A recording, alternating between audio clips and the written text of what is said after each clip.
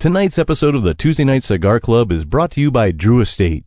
Come experience the rebirth of cigars at www.drewestate.com and download the free Drew Diplomat smartphone app today to discover nearby retailers, RSVP to special events, redeem points to win exclusive Drew Estate merchandise, and much, much more.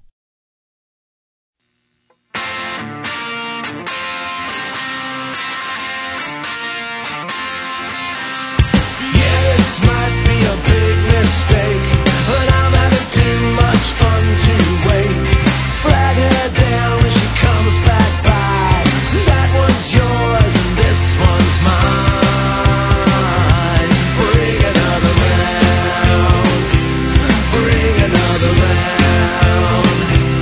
Bring another round. Bring another round. Bring another round. Bring another round. Bring another round. Bring another round.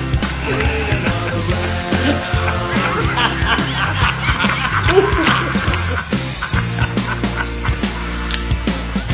Here's the suckers. Good evening, brothers and sisters of the Leaf. Coming to you live from, well, all over the fucking place. It's the Tuesday Night Cigar Club. Tonight the boys congregate via live video, thanks coronavirus, you giant asshole, to talk their way through the 1981 cinematic mindfuck that is Butcher Baker Nightmare Maker. Man, they sure knew how to name movies back in the day. And the only way the boys are going to be able to wrap their brain boxes around this crazy-ass film is to devour a ton of craft beers while smoking the Hotcake cigar from HVC Cigars. I know I've said it before, party people, but this is truly one episode that you don't want to miss. Which you won't miss, of course, because you're here now, listening or maybe watching. So I'm not sure why I said that. Wait a minute, how many craft beers have I had this evening? I don't usually get quite this meta during just the intro. Well, anywho, sit back, folks, light 'em up, and enjoy the show. Doctor, good evening. I think you in particular will find this story interesting. My cousin early last year wasn't feeling well, right at the beginning of the pandemic. Finally, he went to get checked out, and his doctor told him, "I'm sorry, BC, but we've determined you have a highly contagious, potentially deadly virus. You'll need to be kept in quarantine and fed a diet of strictly pancakes." My cousin BC, I might not want his story to get out there. I'll change his name, Brian. My cousin Brian Erlenspiel. He was shocked, as this wasn't an everyday diagnosis back in early March of 2020. This was all very new. And he was like, "Doc, like that's horrible news." But then he was kind of, he's thinking about it. He's like, "But will the pancakes really be able to help me get better?" "No," the doctor said. "That's just the only thing that can be slid under the door."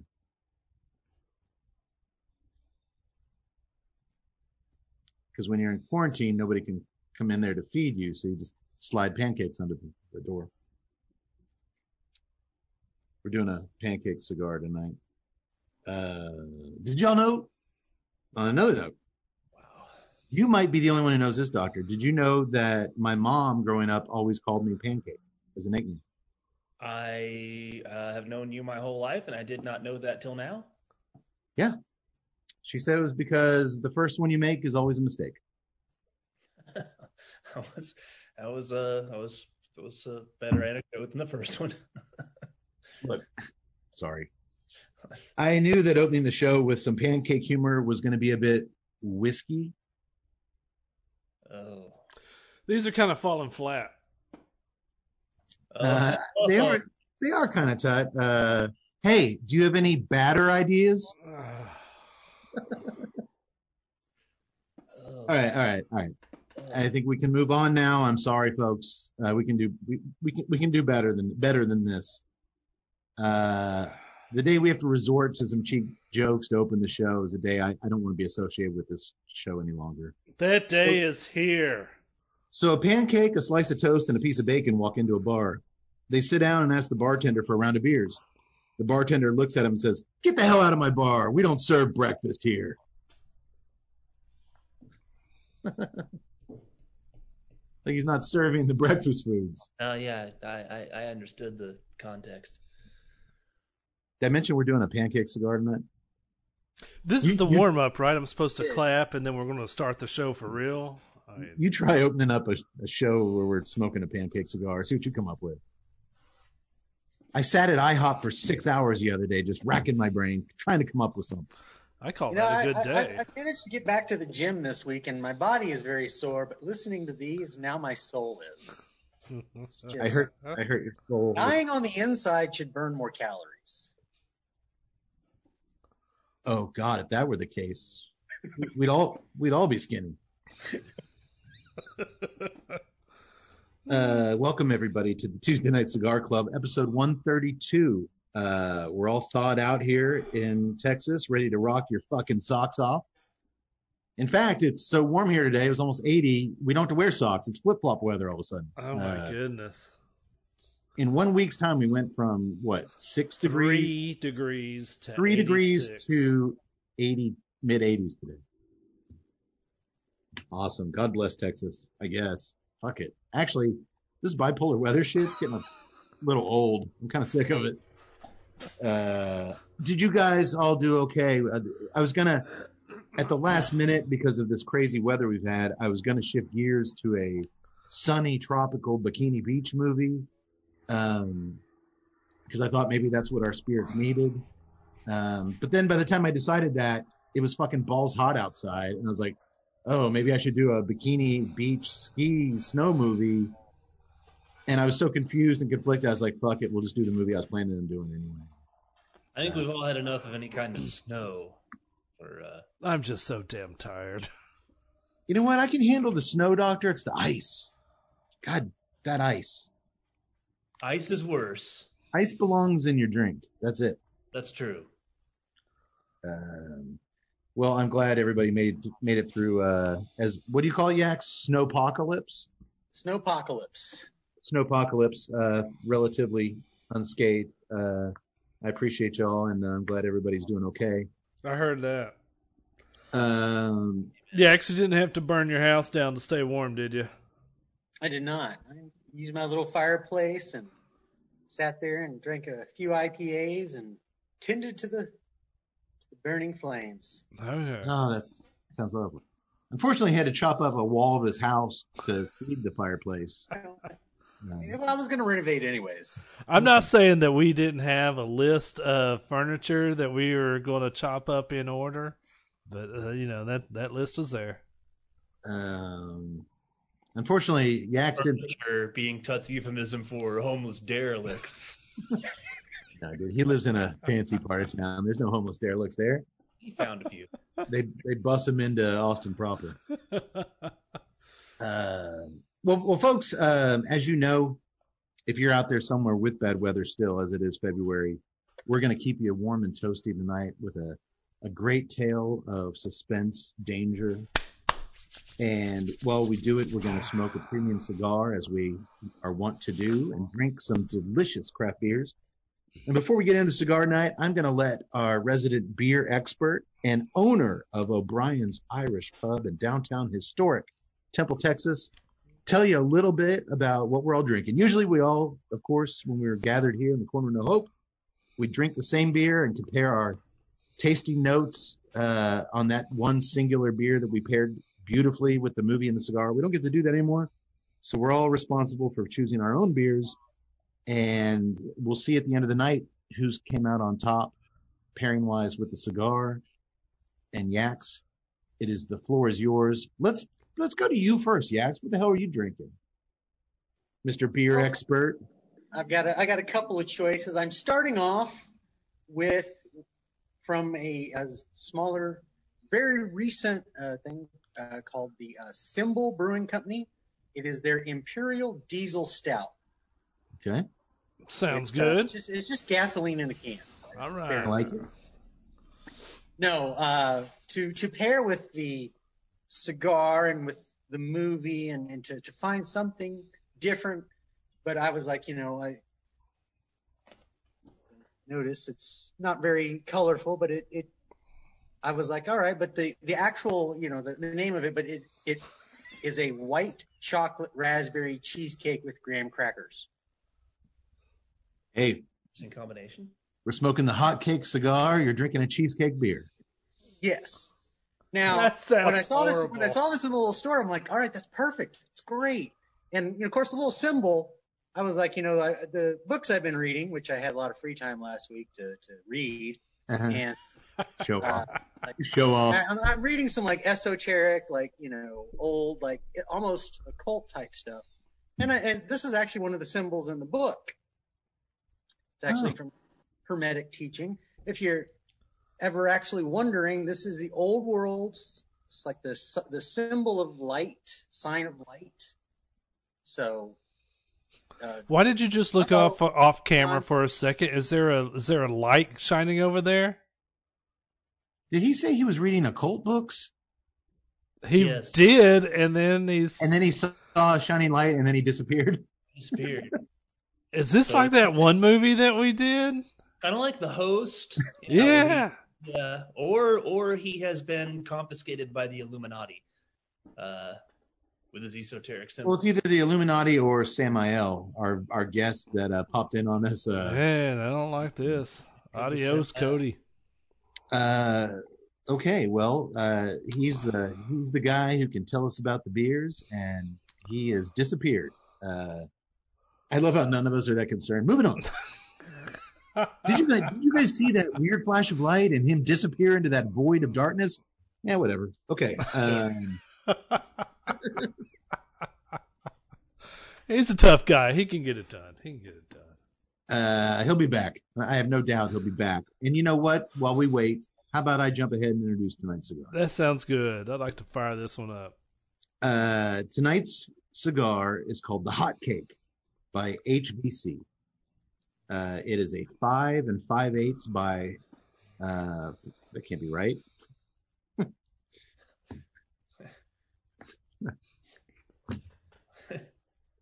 5 5/8 by 4 in my notes. That's the tiniest ring gauge.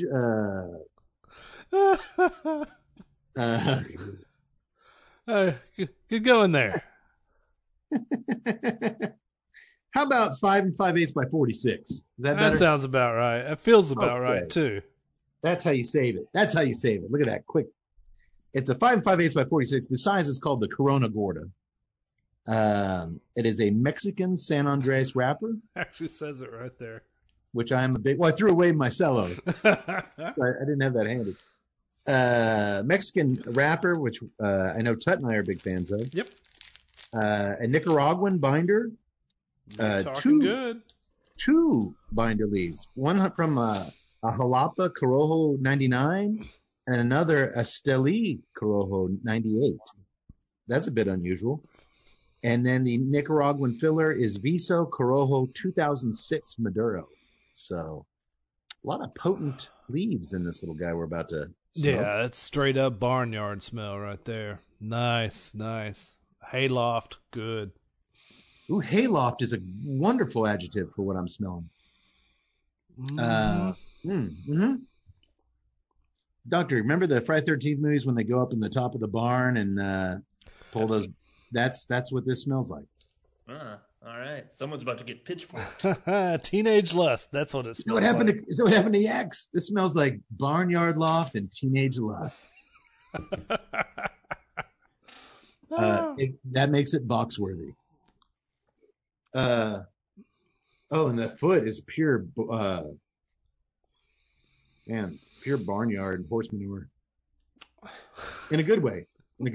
Dicing. In the cigar world, if you smell manure, it's barnyard. Yax, welcome back. I guess let me finish the introduction cigar, and then you can get us going with the beers, Yax. We've never featured an HBC offering on the show before, so here's a little bit about the company. HVC was founded in 2011 by Rainier Lorenzo. It started as a way of paying homage to Havana City, where he lived for most of his life. Their goal is to keep the Cuban tradition of handmade cigars alive and well, with products that are inspired by the cigar tradition of Cuba, specifically Havana City, HVC, while incorporating the customs of their adopted U.S. home. HVC is committed to providing the finest leaves from Nicaragua for your enjoyment. Each cigar is a unique experience in and of itself. So that's all I got on the cigar tonight. This sucker appeared on the consensus and a lot of year-end best of lists. I had been wanting to get my hands on one for a while. I like the two binders and I'm always a fan for the Mexican wrapper. So I actually smoked the larger size in this the other night. So I'm interested to see how this compares. I had heard good things about the Corona Gorda. That's why I selected it for the show. Some folks some folks' opinions are that it's the best Vitola to represent the blend. We'll be the judge of that. What are you getting on that cigar, Ted? Some mineral, light on the light side of leather. And that's just kind of it. It's a nice little soft opening right now. No pepper blast, no nothing like that. Just nice soft. No hotcakes? Yeah, no hotcakes. Okay. So, Yax, you're back. Officially, you're back. Yes. All right, light your cigar. I'll let you light your cigar. I'm good to go. No, all I was saying was this is a very old symbol, but if you'll notice something, if you're a fan of, the Harry Potter series, this is where J.K. Rowling came up with the symbol for the Deathly Hallows. I knew it was a cult. From that beer? I knew Harry Potter was a cult. Well, no, from this symbol, not from the beer. I'm sure she drinks a lot, or does now anyways. Interesting. Okay. And of course, I didn't even think, I was like, hey, this is great. It meets all my requirements. I did get another beer, but I was like, I should have really looked at this one, but I was like, I was so enamored with the symbol and the flavor, didn't look at it. It's 12%. So no wonder you keep disappearing. Yeah, it's from called Symbol Brewing Company. It's a side project from the Three Nations brewery located up in Dallas. The Three Nations brewing has been around since 2015. Symbol Brewing, which is kind of an offshoot of that, is only probably about a year old now. And so their whole thing is to use different symbols for the beer.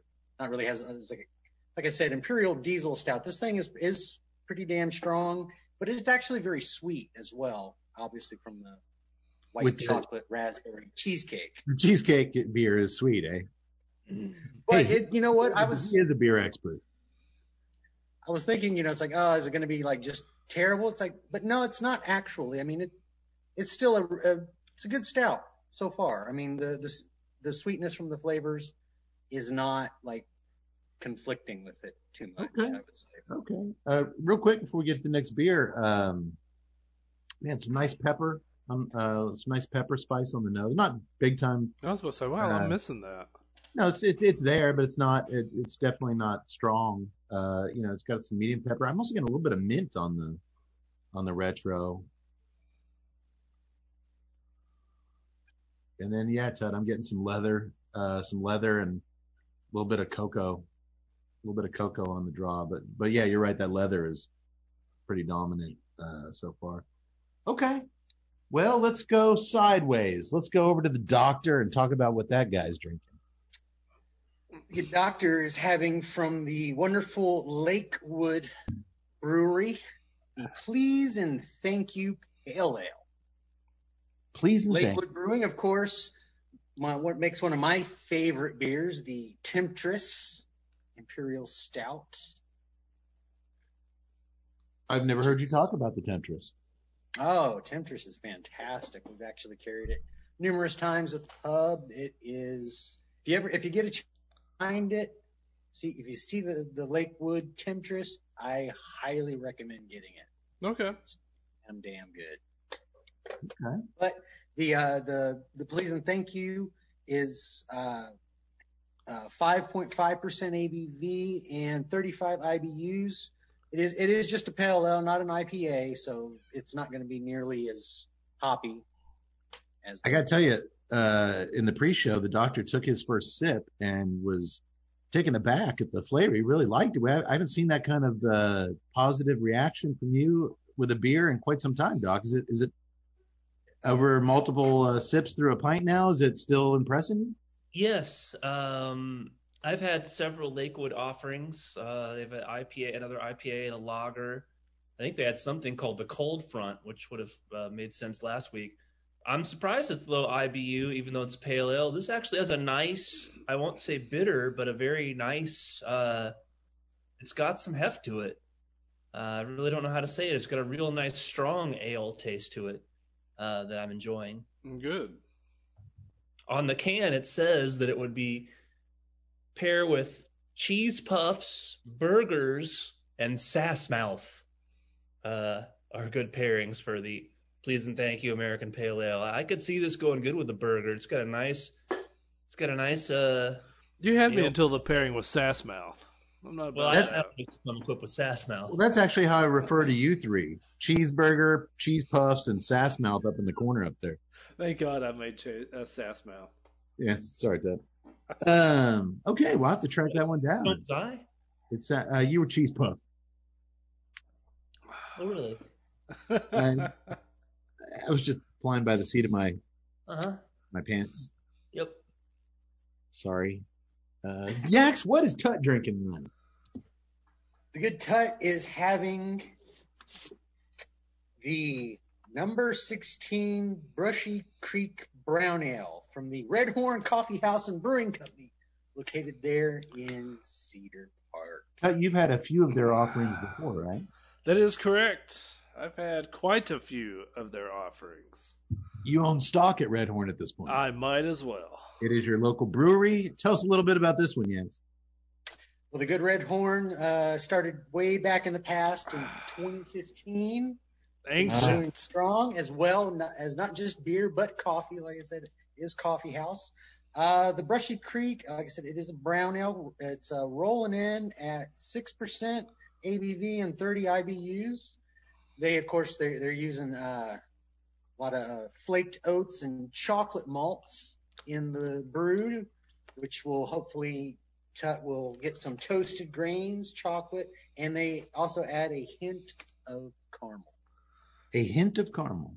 This meets my expectation of a brown ale. I told him when I saw him send you the beer. Folks, we traveled the last few years across the country, and we hit up just dozens of local. Scoured this nation everywhere we go. Ales. We hit up a local brewery, and Tut hates brown ales. And every brewery we go to, the first beer he orders is their brown ale, and he always takes one sip and is like, "It sucks." It's like, of course it does. You hate brown ales. Why do you keep ordering these fucking things? But it's just like this running joke that this guy, and then he just suffers. Yak Boy and I are just pounding down IPA after IPA. And he's just sitting there slowly slogging his way through this fucking brown ale. But you found one. You like this one. This one is the brown ale that I have been looking for. This is what brown ale should be. This is what brown ale should strive to. There are no other brown ales other than this brown ale. Do you think it's the flaky oats? Yeah, it's the flaky oats mixed with the caramel. There's a little bit more of a caramel taste. It kind of sits the bitter down. It's good. It's just a hint of caramel though. It's not a lot. It's all right. It's enough. Okay. All right. I'll be interested to see how that one goes with the cigar tonight. Oh, it's staying out of the way. I can tell you this right now. Is it? Except there's a little bit of that little bitter of the brown is mixing nicely with the leather. So that's kind of, I guess that's why it's kind of bringing it out. I'm also trying to figure out whether it's the beer producing sort of a vegetable oil type taste. I'm getting a lot of mineral and some vegetable off of the cigar. No, there's actually a heavy mineral growing on the retrohale through the nose. That spice is very medium, even maybe now kind of shifting down a little bit. And it's being overtaken. Originally, it was mint. It had that kind of a real cool little mint thing, which has been replaced by a a mineral component. But yeah, the leather is hanging tight with that cocoa powder. I actually thought there for a second, in my mind it popped up, League of Nine without the power. Had that mineral presence of the 9, but it doesn't have that, Well, it does have kind of a Liga-esque smoke profile. The smoke travels up the body of this cigar real sexy. It's got a really nice, tight little ash, much like the Doctor. And I am enjoying it. There's also like a creaminess under that leather and cocoa powder that I can't quite play. It's not like a coffee cream. It was just like a really light kind of cream component that's really cool. I'm digging it. I'm digging the cigar. Okay. What made you pick, how are you working the pairing wise? Doctor, you obviously get a pass. Although I think maybe the please and thank you was your way picking this beer of saying thank you to me for picking tonight's movie. Like, God damn it, Cade, you found another diamond in the rough. Please and thank you ahead of time. We can go with that. We can tell that story. You're gonna get a good pairing grade tonight, my friend. There was another offering from Red Horn called the Laverne Stout. Actually, it was Love Verne Stout. It was named after one of the brewer's grandmothers, and in it, she was a big fan of sheet cake, and so they brewed it with actual sheet cake in it. But I was like, I cannot do another imperial stout, candied up, sheet cake, all this stuff. So I was just looking through there, and frankly, I just saw the brown ale, and I'm like, I'm going for the brown ale no matter what to test this out, test my theory. But I can say that one of our characters does get knocked into a brushy creek. That's true. And several of our characters have brown hair. So there you go. And I believe in the main house in the film, the kitchen cabinets are a kind of a brown color. Todd, I admire your perseverance and your years-long effort to find the perfect brown ale. There's no such thing as a bad style of beer. There's just a style you haven't appreciated yet. All right, I'm working on that. I'm working on it. It's a very positive attitude. I've got some people that I'm sourcing it. I'll let that go. All right, Yaks. My first beer up. I also have 2 offerings tonight, but my first. We've actually featured this on the show before, I believe. Yes, breakfast stout. The Founders Breakfast Stout. It is a wonderful, wonderful oatmeal stout. Rolling in at a very nice 8.3% ABV and 60 IBUs. A little high on the stout for the bitterness, but Founders is probably started back in 97. So they've been going strong. Grand Rapids, Michigan. And of course, from the breakfast stout is, strong on the coffee flavor. Yeah, it is, but it doesn't bother me like a lot of. I'm not a stout guy like Tut and you, Yags, but I remembered liking this one. It's just balanced. It's got I think the increased hops. I like the bite. Well, it's not hoppy. That bite kills a lot of the stuff I don't like about stouts. But you're right. It's a very coffee forward stout, but it's smooth. It's really smooth, and I like it a lot. And obviously, hot cake cigar breakfast stout. I think everyone got that one. I like how it's structured to get you to start drinking in the morning. You got a long day ahead of you. Breakfast stout. Show some guy's alarm going off at 6 a.m. He's like, gets up, milk, one shoe, grabs a breakfast stout.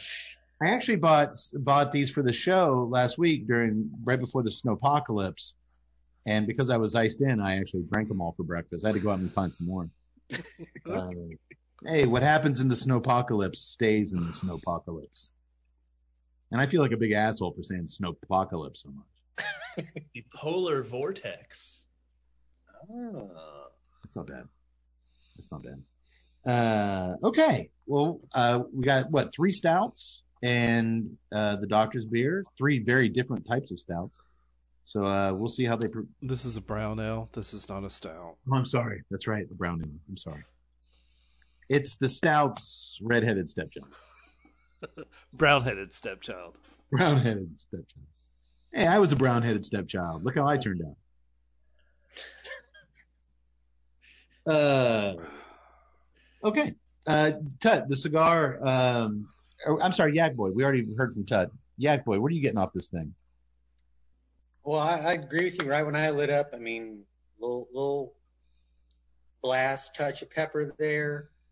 You'd mentioned some mint, and I got none of that. But I also think the stout I am drinking, that sweetness I'm getting, is totally canceling that out. I mean, the cold draw. I mean, a little bit of leather, that manure was there, but then of course lit up, and like I said, I like that little pepper blast. It's since died down. I don't think you're going to taste anything in this cigar tonight yet. I'm hoping that this is gonna wear down and my palate's gonna return somewhat. But it is. I mean, I'll say this much. I mean, it is like solid construction. I mean that it is a stack of dimes. Yeah, it's got a beautiful burn going. Okay. Still a little worried about 2 of you using the word manure in your description. But In the cigar world, it's called barnyard. you and Yak both said manure. Are y'all aware that how's this for timing? Today is National Pancake Day. Was not aware of that. How's that for being fortuitous, huh? It really crept up on me this year. National Pancake Day crept up on you this year. Crept up on me? Craped up on. Oh God. Yaks, do you know how cannibals eat pancakes? They just wait by tall buildings. Speaking of cigars, now that we've got him going, you know who makes some really good ones, Tut? Who? Right, my enthusiastic friend. Our good friends over at Drew State. And one of the most delicious offerings in their vast portfolio is the Herrera Esteli Miami, crafted by Level 9 Cuban rollers at the famed El Titan de Bronze on Calle Ocho.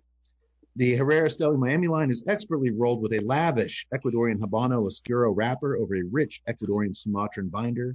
With select fillers from the Dominican Republic and Nicaragua, the new look of Herrera Esteli Miami features a rich black and gold packaging, and it's available in 5 sizes. This delicious cigar is now available at Drew Diplomat retailers everywhere, so go get some. And I delivered some to Tut and Yaks this week. Yes, you did. We're going to be featuring this bad boy on the show. I'm excited about that one. It's a cool little cigar, and I can't wait to get you guys' take on it. All right. Tonight's film, the third part of our triangle of radness that we do for you folks every 2 weeks. The film, Butcher Baker Nightmare Maker, 1981. Also known as Night Warning, which a lot of the posters and a lot of times you'll see it, but for my money, Butcher Baker Nightmare Maker is a much more badass title. Oh, yeah. So I was definitely going to go with that. The film is written by Steve Beamer, Alan J. Gluckman, and Boone Collins. Boone Collins. Boone Collins, not Bootsy Collins. That would be a movie I really want to see. But no, Boone Collins. And it was directed by William Asher, a man with a vast filmography, to say the least. Not only did William Asher direct the 1965 Frankie Avalon, Annette Funicello classic Beach Blanket Bingo, Oh God, he went from that to this. but he also helmed an episode of the original Twilight Zone, season 1. That's impressive. 2 episodes of The Dukes of Hazzard, 102 episodes of I Love Lucy, and 131 episodes of the original Bewitched. Now, folks, that's a lot of content. That's a lot of TV, and I barely scratched the surface. Like, this guy's career was off the charts. Now, you folks at home might be asking yourselves, why did a world-renowned pairing expert such as myself choose tonight's film to pair with the Hotcake cigar? Because on the surface, Butcher Baker Nightmare Maker doesn't really lend itself to hotcakes. and I'm going to expose my naivety here for your entertainment. I imagine you guys are going to laugh at me, but I'm always transparent and honest with you folks at home and you boys here in the TNCC. Well, except for that whole world-renowned thing, but go ahead. No, a website said that. My website. So I'm planning out the show, and my significant other, who never really asks me about what we're up to and what I'm doing and whatever. She doesn't want to know. But the cigar is very distinct. I had them laying out, and it's real big, bold letters, hot cake. And she's like, oh. So, like, for the first time in 5 years, she asks, oh, what movie are you doing? And I'm like, I got a perfect movie. Butcher, Baker, Nightmare Maker. Baker. And she was like, yeah, but like bakers make like cakes. And I'm like, yeah, hot cakes. And she looks at me and she's known me long enough. She kind of just stops. She's like, you don't know what a hot cake is, do you? And I'm like, well, it's like a dessert, like a little cake. And she's like, no, it's a pancake. It's another name for pancake. It's like Stevie cakes.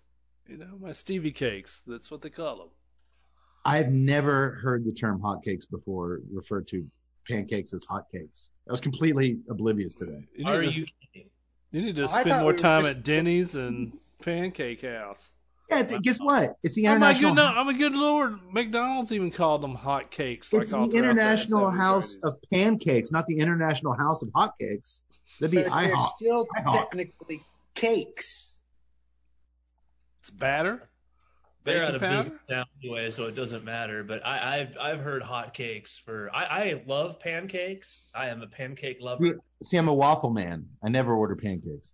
Those are fighting words. Teach his own. Teach his own. I'm a pancake lover, so I had known they were known as hot cakes. Yeah. Nancy, have you ever had my banana peanut butter pancakes? Were you asking me if I'd? Yeah. I can't remember if. No, that was me and the Axe. I think you fed us your. Okay. They Right? are delicious. Yeah, they were really good. Now that I know that the doc is a pancake aficionado, I'm gonna have to test my skills. Yeah. All right, you can go for either the peanut butter banana, which is my forte, the blueberry, which is I'm still working on it, and then the lemon poppy seed if it's springtime. I would be into the blueberry, except for the fact that you said you're still working on it, which means you have kinks that you need to work out. No. It's about 90% there, and my 90% on hot cakes, pretty good.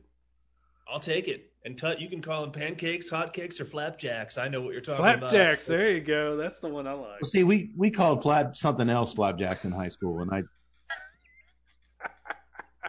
that's going to be our big spring break episode. I'm going to tackle that one. Did your basketball coach have you do naked jumping jacks? That's why you're calling them flapjacks? No, he did something to Cade called flapjacks, and that's a legal matter pending. Yeah, and my mom marched up to that school and said, "Leave my little pancake alone." So I didn't know what hotcakes were. Okay, I thought they were a little chocolate cake for dessert. Sue me. I got a lot of other important things going on in this brain. I'm contacting my lawyers right now. Am I in some kind of trouble for not knowing what hotcakes are? You could be. Damn it. All right. Well, let's dig into this movie and maybe it'll all make sense in the end. We can always hope, right? All right. Sometimes there are fortuitous mistakes. I am not getting any kind of pancake coming off the cigar other than that chocolate, that cocoa note with the leather on the draw that I'm getting. It's well below the leather. It's right there with that cream. I'm not getting any cocoa on that at all. No, Yax, are you getting any cocoa with that leather on the draw? Cocoa. Well, you got three kinds of chocolate in your beer. Well, okay. I'm detecting notes of delicious raspberry and graham cracker. This cigar, oh wait, it's the beer. And I haven't even told you about the other beer yet. And you're eating a Twix. I saw you take a bite of that. Can't prove it. Not to mention his beer was made by a secret society, so Yeah. Freemasons run the country. But I will say the breakfast stout is staying out of the way of the cigar. Yeah. Like you, Todd, it's completely two different profiles. My next beer is going to be interesting to see how that interacts. I got a doozy for my follow-up, but we'll see. Let's get into this movie. I'm dying. Hit I'm it. dying to talk to you boys about this movie. First of all, had any of you three heard of this movie? Never even heard of it. No. Never. Really, Doc? Actors You haven't? in it? Some of the actors in it, yes, but Yax? You hadn't? I heard knew of it. this movie? I knew I was going to get you guys tonight. That's crazy. All right. I expect me to be stumped on a horror movie, but not you guys. I recognize a ton of actors in here, Sure, but it's, of course. There's a lot Right. of. We're going to talk about a lot of familiar faces. This is an obscure one, Tut. I pride myself on knowing these things. I had not heard of this by either title, ever seen it, ever heard about it. So I'll give Cade credit for unearthing this thing. Well, thank you, Doc. Let's get right to it. We kick things off in 1967 with a young married couple, Anna and Bill Lynch, packing up their car for a road trip and leaving their young toddler son, Billy Jr., with Anna's sister, his Aunt Cheryl. Well, she seems kind enough until the movie freeze frames on her face as she watches Billy's parents drive off, as she whispers to the little boy how much she loves him. And the happy-go-lucky family music that's been playing suddenly turns sinister as well. Doctor, we usually don't freeze frame on nice, sweet characters' faces in these movies. No, and she has an evil, lascivious grin on her face too that lets you know something troublesome is afoot. If you're watching a horror film and somebody freeze frames on your face, you're probably not going to be a good person.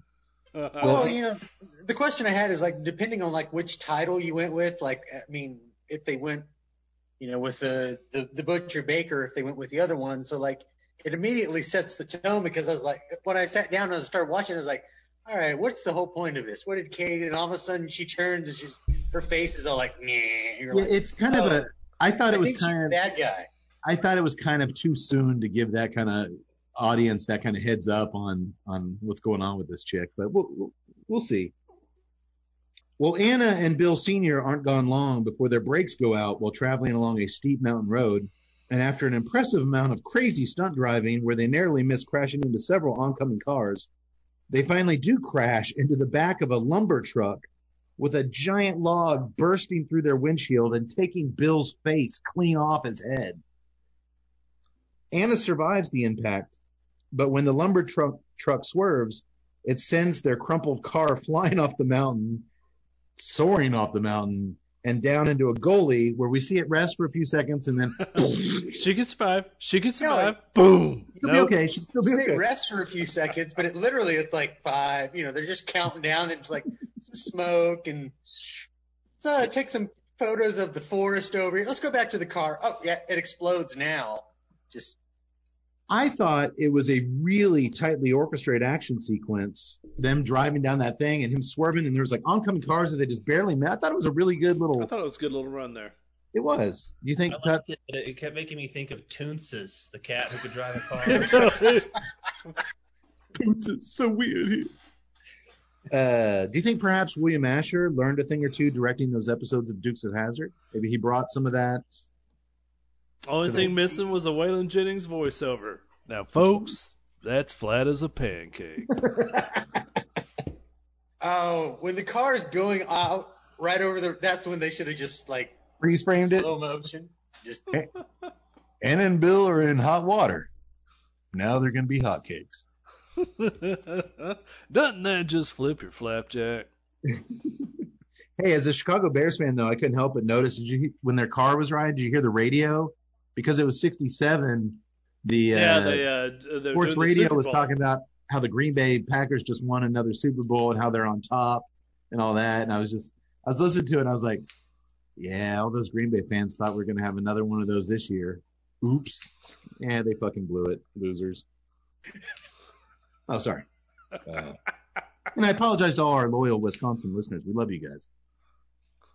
We just don't like Aaron Rodgers. We just don't like Aaron Rodgers.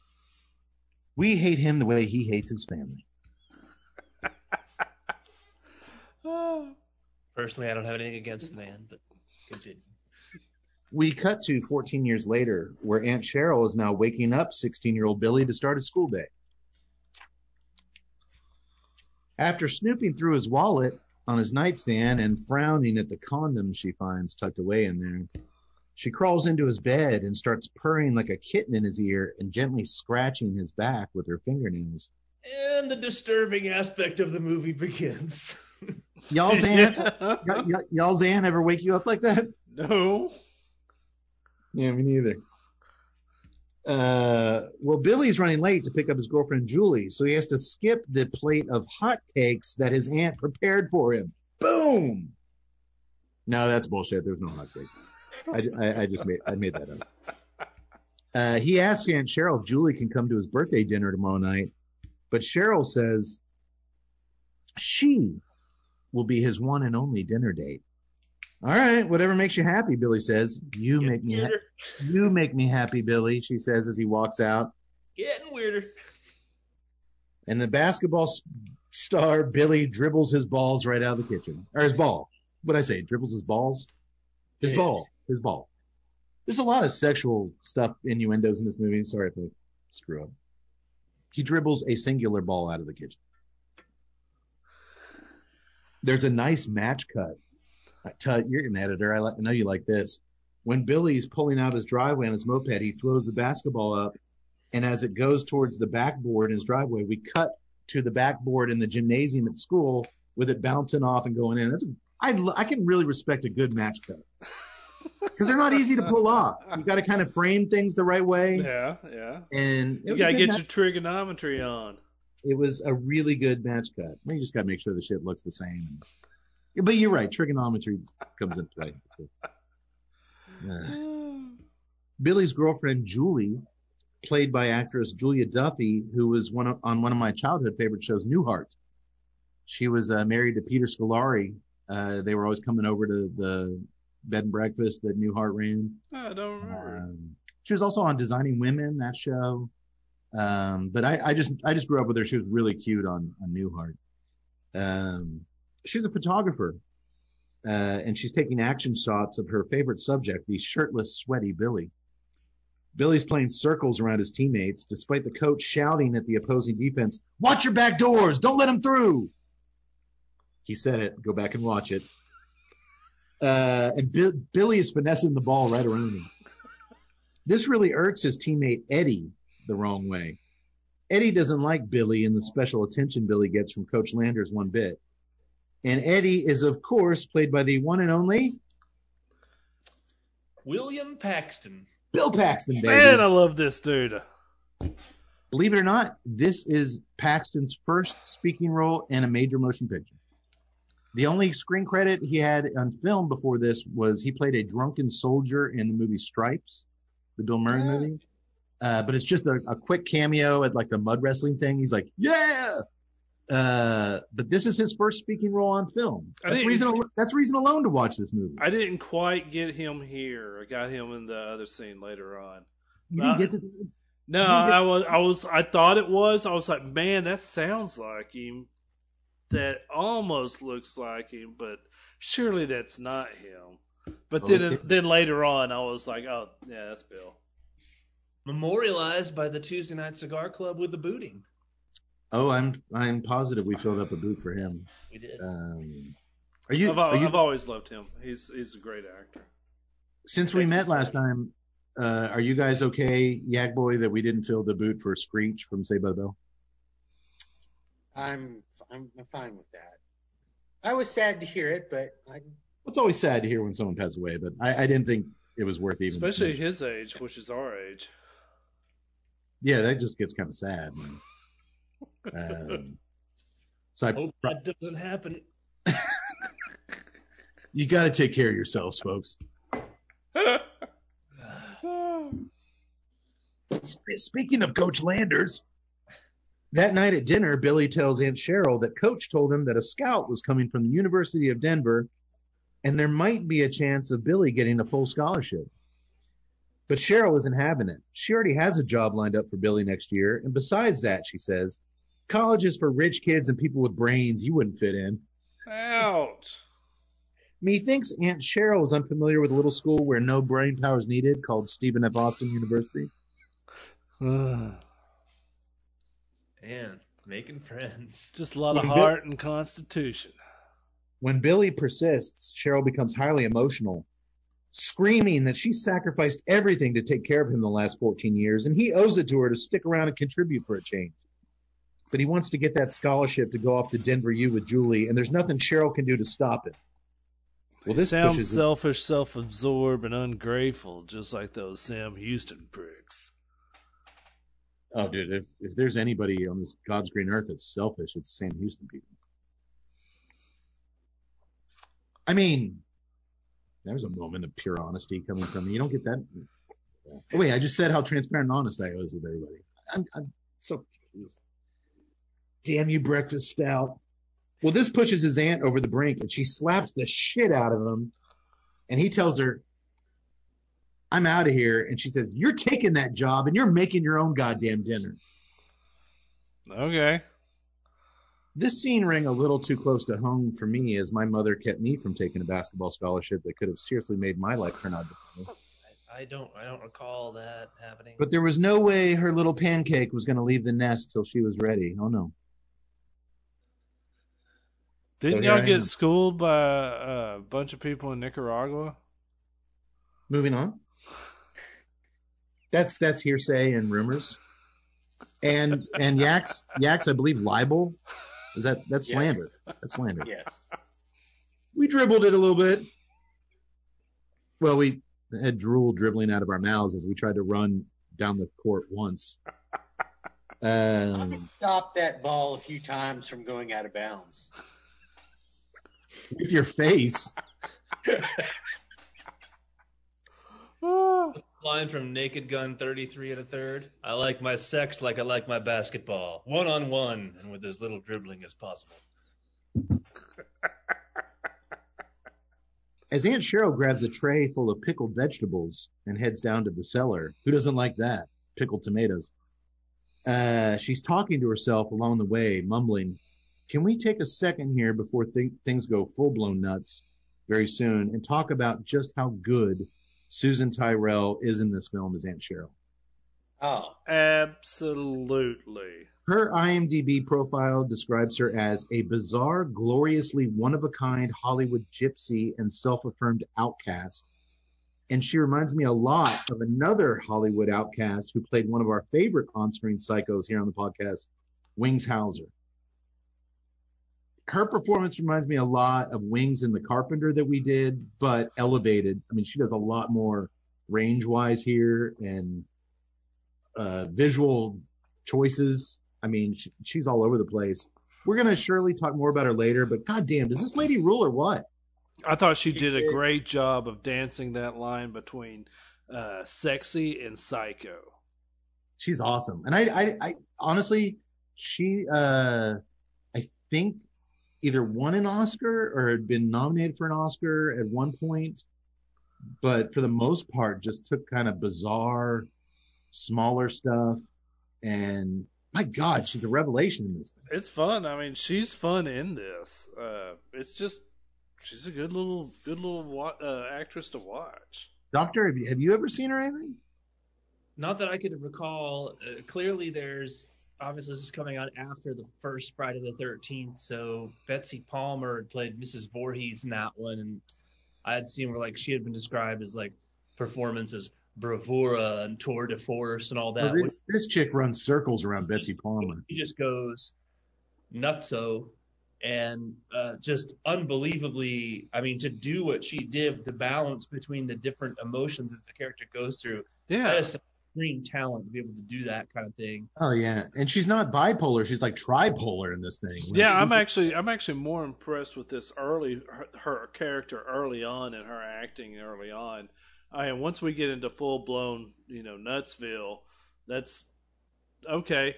But it was this subtlety to where she was just mixing all that different stuff together, just in these little bitty little scenes. It's really cool.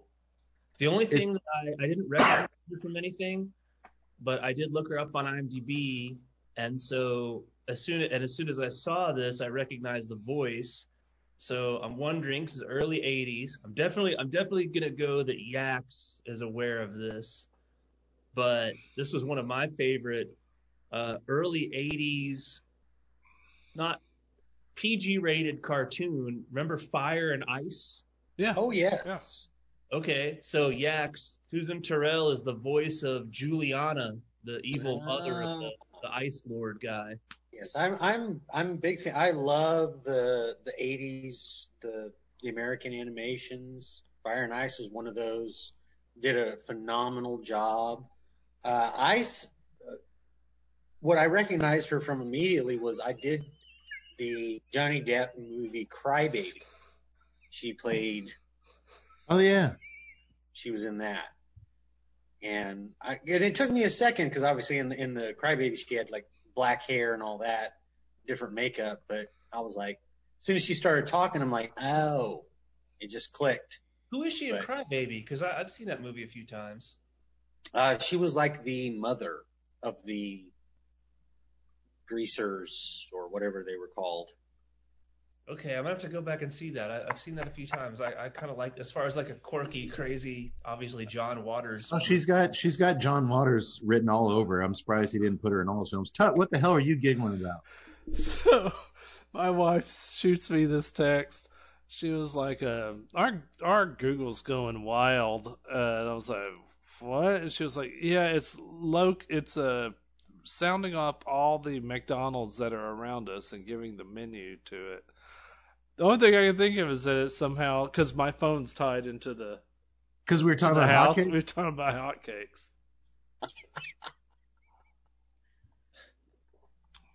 All right, carry on. Should we just refer to it as hotcakes? How many times can we say hotcakes? Isn't that Or scary? it just does nothing but order it. Screw you, George Soros. Is that accurate? Am I saying the right thing? You are. Okay. Well, like a lot of crazy people, Aunt Cheryl runs very hot and cold. So the next thing you know, Tut's going to get things for that McBLT. Hot side hot, cold side cold. So the next morning, she wakes up Billy with a birthday card that tells him, good luck with the scholarship. Happy 17th birthday. She just needed a little time is all to take it in. But he's in a hurry. He's in a hurry once again, so he has to skip the celebratory birthday hotcakes that she made him for breakfast and head out the door. They were in the background. I saw that plate of hotcakes. Yeah. Doctor, you saw them. Do any of you guys know how many, serious question, how many hotcakes, aka pancakes apparently, IHOP restaurants serve in one calendar year in America? 4 billion.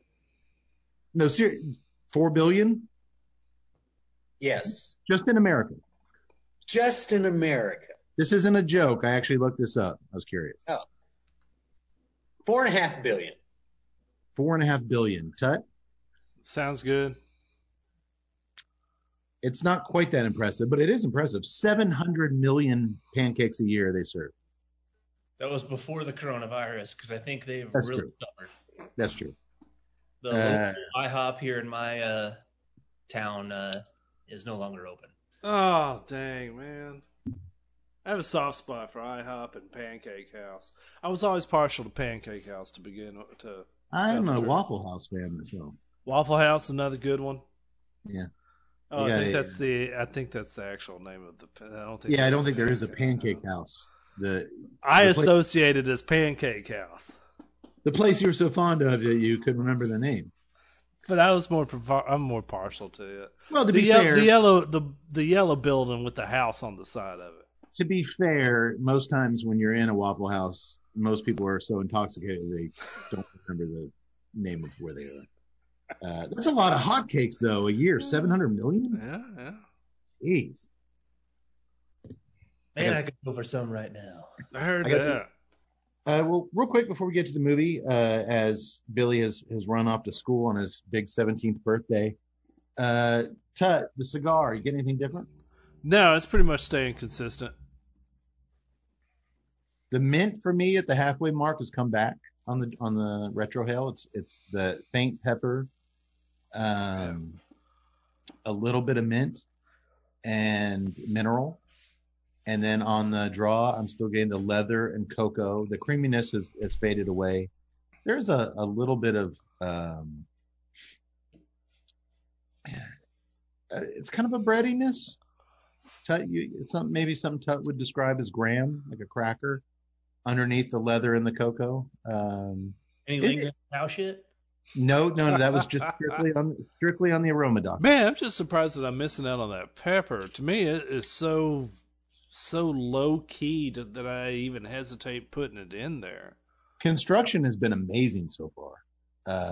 It's drawing like a champ, straight burn line. No complaints there whatsoever. Yaks, you enjoying it? Yeah, there's a light pepper there on that retro. See, he's getting the pepper all of It's a like a sudden. white pepper, though. Yeah, no, I mean, it's like a real subtle. That's kind of what I'm thankful for in comparison to my beer, is that pepper for me has been the defining characteristic thus far. That's the only flavor. That's the only flavor that your beer doesn't have. Literally, beer has 2,000 flavors in it. Pepper's not one of them. That's why you can pick up on it. Real quick. I have decided to shift gears at the halfway mark of the cigar to my second beer. Ah, yes. I've had Brown enough. shoes. I've had Base enough cake.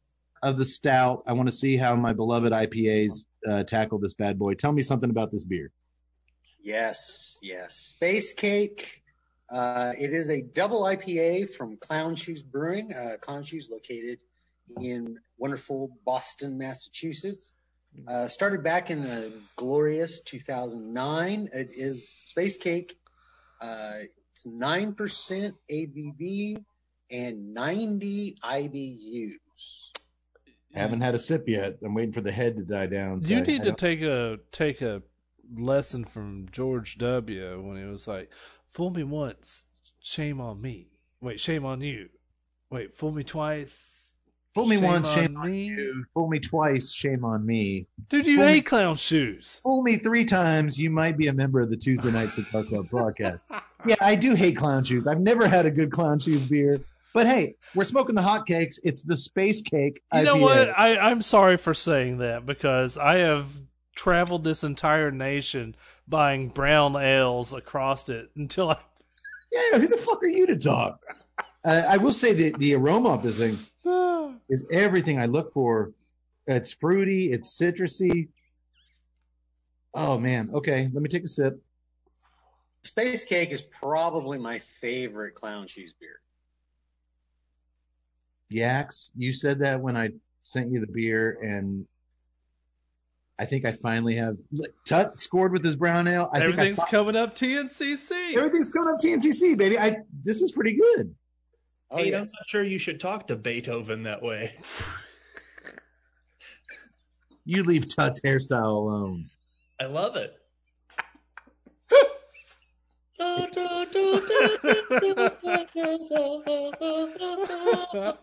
It does have an Amadeus vibe to it. I'm not gonna deny it, dude. This is really smooth. 90 IBUs, my ass. There's no 90. Well, that's what they say. I'm always iffy nowadays. People say like the IBUs, it's 110. No, it's high. I'd put it high 70s. But man, wipe really, your mustache there, Hoss. Really, yeah, it's got. Look at that. Money shot. It's got a generous head, much like the doctor. Man, it's got a really full-bodied, lots of citrus. The hops are delicious. It's got the aroma on this thing is fantastic. I finally got a Clown Shoes I like, man. I think this is going to play okay with the cigar. We'll see. But let's get back to the movie. That's why we're here. Well, it's one of 3 reasons we're here. Let's move away from those other 2 reasons and get back to the third. Well, back to the house. TV repairman Phil Brody has just finished fixing Cheryl's television when she tries to seduce the man. She walks over to him and lifts her dress up and rubs her crotch in his face and says he can do whatever he wants to her. Nothing subtle about this at all. But Brody isn't interested in this one bit. She's super persistent and super horny. So finally he says she can do him on her knees if she really insists, and he unzips his fly. But Cheryl apparently isn't into pleasuring him without any jollies for herself, so she slaps Brody across the face, and as he grabs his toolbox and leaves, she grabs a giant butcher knife and rams it in his back. She then pulls the blade out of his back and stabs it into his neck just as Billy arrives home from school and sees the bloodbath taking place through the kitchen window. He races inside to find a hysterical Aunt Cheryl claiming that Brody tried to rape her as she rubs her bloody hands all over Billy's face. As Lord Alfred Tennyson once said, some bitches be crazy indeed. Did he say that? Yeah, it's in the annals. Charge the Light Brigade, huh? Okay. Man, she really slices and dices this dude. She does not take rejection well. No. Cheryl's best friend Margie and her husband Frank show up a short time later, and when they walk in the kitchen and discover Brody, they showed up for the big 17th birthday party. And when they discover Brody's dead body and aunt and nephew standing there. Did they show up with a cake? Margie's not showing up without a cake. Gotta repay those pickled tomatoes somehow. Just saying, hot cake. A hot cake. It was still warm, I could tell. They see aunt and nephew standing there over Brody's body covered in blood. It's time to call the cops. I like Billy just literally hanging there with a knife like. He's still, dude, it's been like hours and they're just frozen there. Did anybody recognize Margie? No. From TNCC history? No, This is a good one. It was driving me crazy where I had seen Margie before. The actress's name is Marsha Lewis, and she's really great in this. But I couldn't stop racking my brain on why she seemed so damn familiar. Think back to episode 99 of the podcast. We featured the classic film Ice Pirates. She's the horny frog lady. Oh, yes. She's the frog lady that's always trying to bang Robert Urich. Oh man, that's a good. How'd you said figure Ice that Pirates. I was like, I've seen her before. It's killing me. I didn't figure it out like on my own. Like I finally went to IMDb and like, Okay. Oh, Frog Lady. That's where I know her from. I figured, Tut, you would recognize her because I remember after that show, you told me in confidence whenever Frog Lady was on screen, you got a big boner. Dude, come on. You're not supposed to talk about that. I guess Why I'm not? in confidence after all. Oh, you told me in confidence. That means, okay. Hey, my bad. You know what? I'm going to tell my therapist. All bets are off. No privilege. Go ahead. No. Write your book. That sounds dangerous. Enter the local police force. And what a police force it is.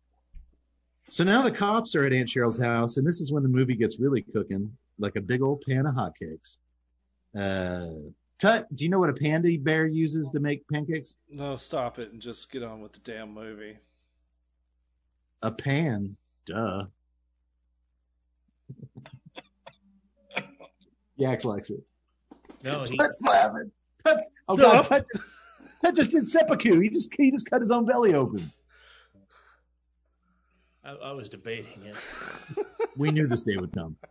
We prepared for it. Wait a minute. Seppuku is for honor killing. There's no honor in this. I know there's no honor here. Sergeant Cook is on the scene first, and he's played by character actor Britt Leach, who's been in a ton of things, but I'll always remember him as the prone to being struck by lightning bolts Reg in The Great Outdoors. That's where I knew it Struck from. 66 times. I knew that. Until the end of the movie when we got 67. I knew this Got like a dude, and I Neo never did it. Lana thing going. Well, of course, he was Reg in Great Outdoors, Cade, but he was also Ira, the toy store owner in Silent Night. Silent Night, which we will be featuring, 10 months from now on our big Christmas episode. We actually featured our last Christmas episode, but we failed to turn on the microphone, so you don't get to hear that one. We're going to do it again this Christmas. It's going to be even better than last year. And he will still be in that movie. I love this guy. He's been in a ton of stuff, but he'll always be Reg from Great Outdoors. Well, he's not buying attempted rape one bit, and neither is his boss, Detective Joe Carlson. It sure wasn't his day. Poor guy didn't even get his pecker out, Carlson says, as all the cops laugh, as the rape victim is sitting right there. Geez, even though they're right that it wasn't rape, it still seems way too quick to be that skeptical of Cheryl's story. They've done no evidence. They've done nothing but just show up at the scene like, there's no rape. The guy's pecker isn't even out. It was the 80s. That was police work in 1981. It was 1981, I suppose. Detective Joe Carlson, this literal towering mountain of a man, is played by Swedish tough guy Bo Svensson, who took over the iconic role of Buford Pusser in the Walking Tall sequels. Okay, that's all right. After was it Joe Don Baker? Bo Svensson took over as Buford Pusser in those movies. He also starred in one of my favorite made-for-TV movies as a kid, Snow Beast, about an abominable snowman. That's on Amazon Prime. You got to go see that. And he's worked steadily, mainly in action films and TV ever since. He was in the original Inglourious Bastards. He was in Delta Force with Chuck Norris. He pops up a lot. Folks at home, you might recognize him, some of our younger viewers. He was the Reverend in Kill Bill, who presided over the bride's wedding, which, well, that didn't turn out good for anybody. But he was the preacher in that scene. He even had a cameo in the Inglourious Bastards, the Tarantino one. Correct. He also made in Tarantino's remake, or not remake, it was nothing like the original, but he also showed up in the new Inglourious Bastards. I have always dug this guy. I mean, he's just a fucking giant. I just like that voice, man. He's got a hell of a voice. Tonight when I read his lines, I will not do it justice. I can't do a deep, gravelly voice unless I do a Trace Atkins voice, and I'm not going to do that for this guy. So, man, this is two episodes in a row where we featured some iconic, epic voices. Who was the last one? What movie? The sheriff from First Blood. Grizzly. Oh, yeah, that guy. How dare you forget me, soldier boy. Sorry. So Detective Carlson starts interrogating Billy and Cheryl, and he's one cold-hearted son of a bitch. He makes it clear that he doesn't believe any of the bullshit they're saying, and when Cheryl's had enough and screams out once again that Brody was trying to rape her, Carlson just leans down into her face and tells her calmly, "Lady, if it's a screaming match you want, you're sure as shit gonna lose." Was this really what police were like in the early 80s? Yes, apparently so. And I realized I did that in my Trace Atkins voice. I'm sorry. It was close enough to be acceptable. Well, meanwhile, Margie and Frank, they're stuck there. They came across this bloodbath. Frank's chugging Coors banquet beers at the table. He just wants to go home. They're just sitting there at the table accepting this police behavior as perfectly normal. Carlson says that because Cheryl doesn't have a bruise on her and her clothing isn't ripped, she couldn't have possibly been assaulted.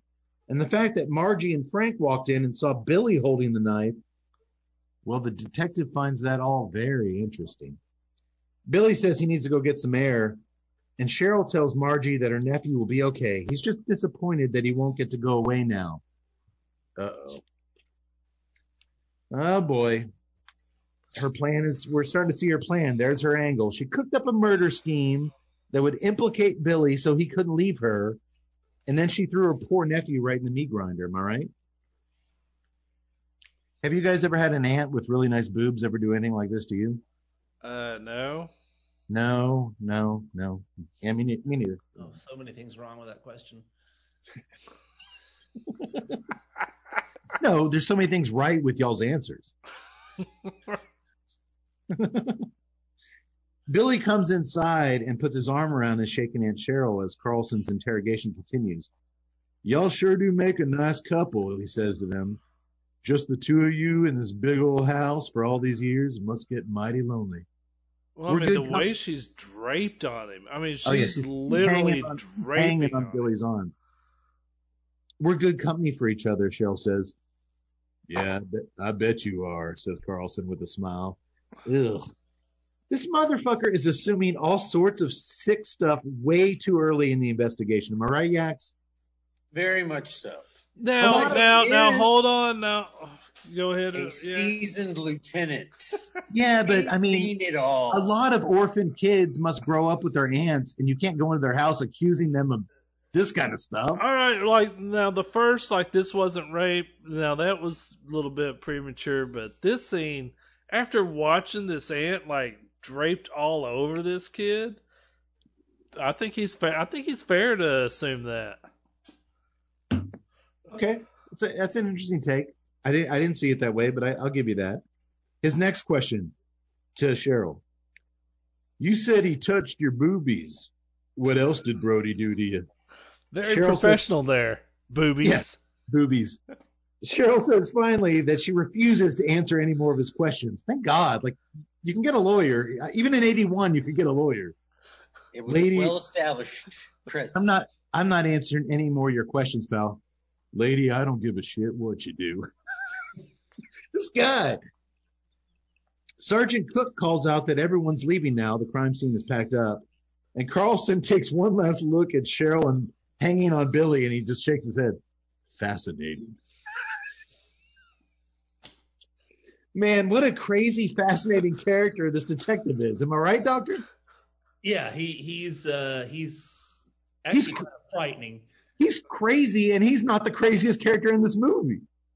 Yeah, he's a great performance by Svensson, as you pointed out. But yeah, he's just fascinating. Fascinating. And just You know what else is fascinating, Doctor?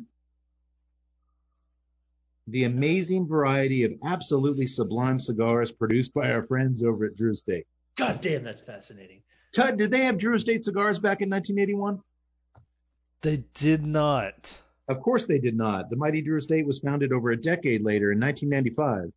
And speaking of Drew Estate, let's talk about one of their newer offerings for a hot cake minute.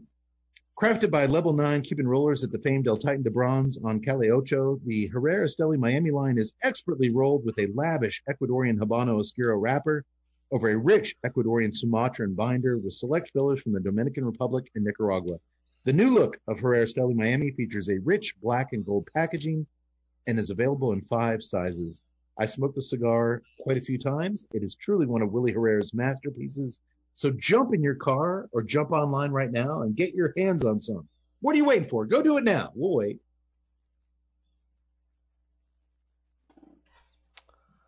I bet Willie Herrera makes some good pancakes.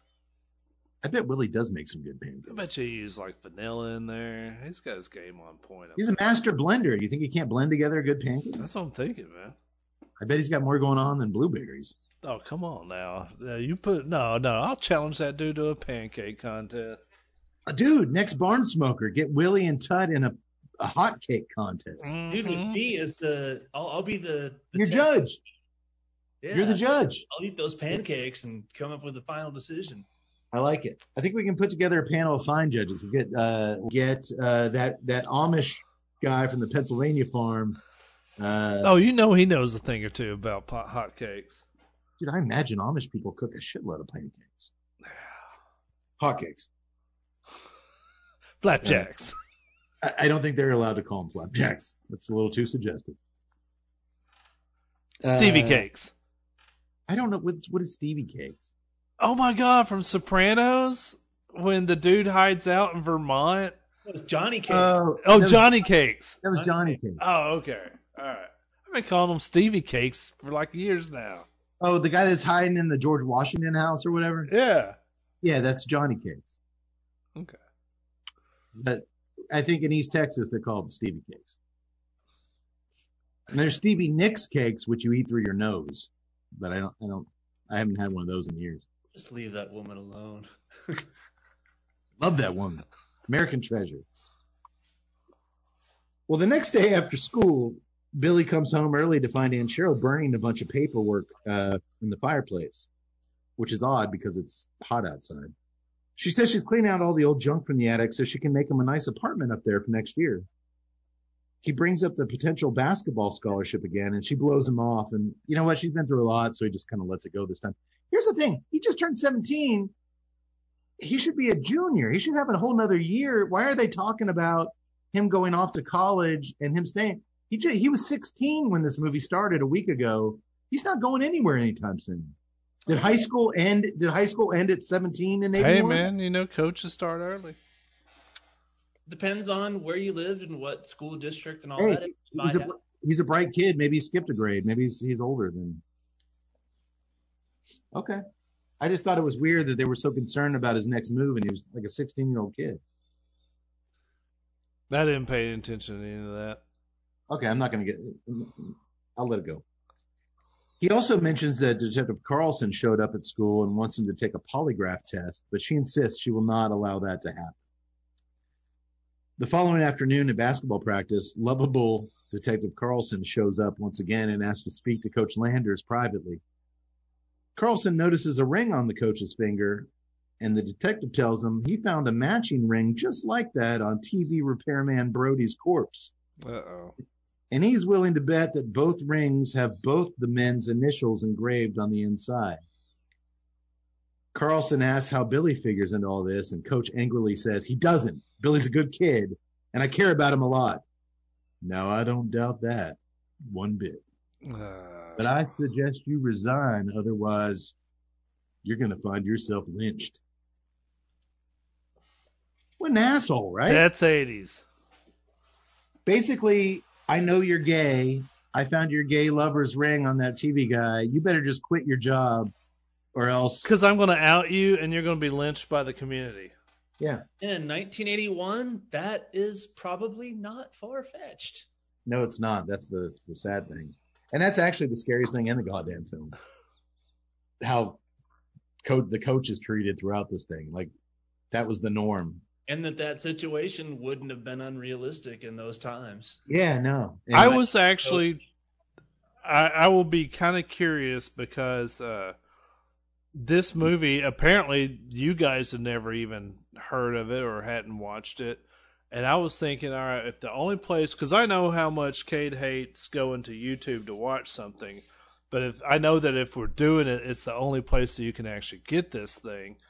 I'm kind of wondering, I mean, is that the reason why this movie's not And it looked spread glorious. out? It looked. Yeah, the conversion of it was great. Excuse me. Be, that's a good point, because obviously the things that are so not even just, politically incorrect, but just considered so backwards and not kosher in any way. I still think it was a movie we didn't hear of. Just it must not have done very well, or we would have seen it at some point in the 90s. But when you look at the standards of today, in just the last few years of, the kind of looking back at the intolerance on certain things, there could be a good point there. Yeah, because Elm Street got a lot of crap for its gay undertones, but this isn't gay undertones. This is straight out just gay bashing. It is, but I think the reason I've always wanted to find this film, and it's a wonderful transfer on YouTube. One, the performances are fucking out of sight. That's Two, it digs in and it shows this ugly side of culture in 1981, which, hey, you can pretend it didn't exist.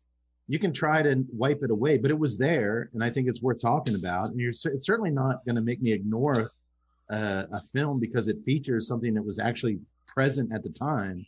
So, yeah, of course we're going to talk about it, but I'll admit, this film has been on my radar. I've been wanting to dig into this film and not just dig it, but see it for so long.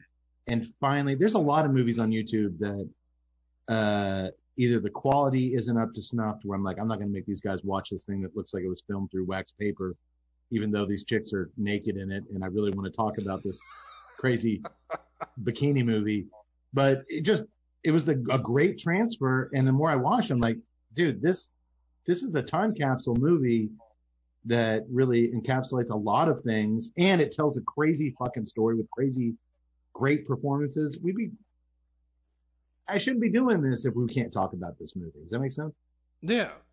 Well, and, I and just the situation with the head coach, I mean, you wonder at what point that in our society, at what point that would have changed. I mean, it probably wasn't 81, probably in 91 was the same. Maybe in 2001, you just wonder at some point would a coach who's coaching a basketball team felt forced to hide his sexuality to keep his job. That probably it certainly would have been an 81, but probably would have gone a lot late. Now it wouldn't be that way, obviously. Yeah, But I think even there's some aspects you're dealing with high school students. There still might Especially be some blowback. Yeah, I mean, especially in the South. I think this takes place in New Mexico. But, Doctor, I mean, we had some clearly, obviously, even to us as prepubescent children, gay teachers throughout our elementary school and middle school and high school careers. And it was just kind of a thing that nobody talked about and nobody, you know what, they certainly never offered anything up about their personal lives. I would go so far as to say they hid their lifestyles. Yeah, it was just, they stayed a very private course, and the kids maybe snickered. We didn't. I think we were kind of progressive even as youngsters, that we liked the teachers and their personality. So I mean, I kind of give us, dude, we're in general giant assholes to the general public. But I will say this about, especially we met Tut much later on. The three of us have known each other since our formative years, and we've always been, if I can say anything positive about us, we've always been a very non-prejudiced, non-bigoted, and I attribute that to our parents more than anything, probably our upbringings. We always judged people on their actions as opposed to their orientation or their race or anything like that. But I certainly acknowledge, growing up in Texas, that we were in the minority. Yeah, I can't say that. Growing up in rural East Texas, I mean, behind the pine curtain, product of my environment. Sure.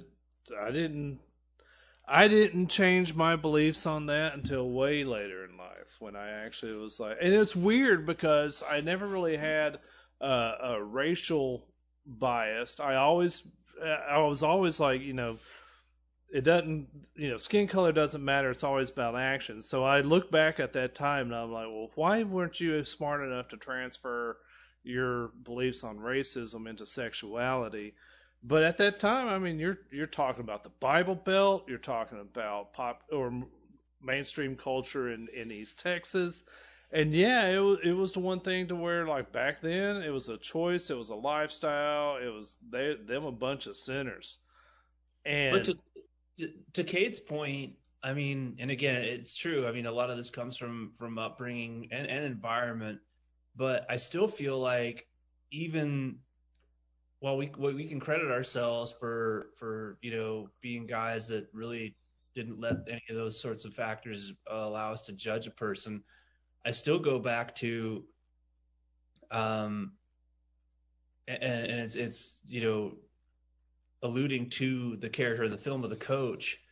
When you look at the kind of people we're talking about, I still feel like it was very much a hidden thing. Whether it was a coach certainly would have had to, but I think even some teachers or whatever, if there was a rumor that because they weren't married. Yep. Or because of things that would now be considered very stereotypical, that you would be called a hater for bringing it out. If an adult male was not married and maybe had some sort of effeminate attributes to his personality or his mannerisms, that might have behind that person's back drawn jokes or things like that. It was still very much a under the table hidden kind of thing that it was not the person in question themselves certainly weren't going to acknowledge,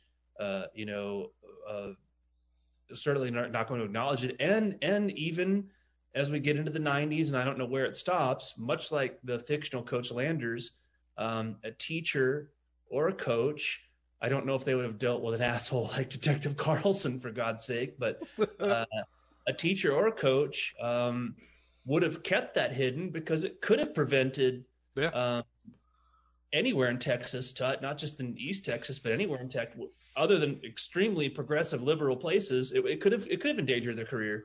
There was a teacher a couple of years or a few years after I graduated. She resigned, and I use that word let me go ahead and throw the quotes on it. She resigned shortly after it came out that she was dating a female TV anchor. The TV anchor lost her job, and they moved. I mean, they had to get out of there. I would like to think that if, as young elementary school kids, our teacher walked in the door and told us that he was resigning because of he wasn't going to apologize for who he was, I think Mincy and I would have stood up on our desks, "Captain, my captain," and stood up in solidarity and let him know that there was some youth of America that got it and got it right. Right, Doctor? Unlike Dead Poet Society, you and me might have been the only two guys standing up on the deck. We sure were. That's what's so weird, because I feel like I was such an enlightened teenager on so many different things.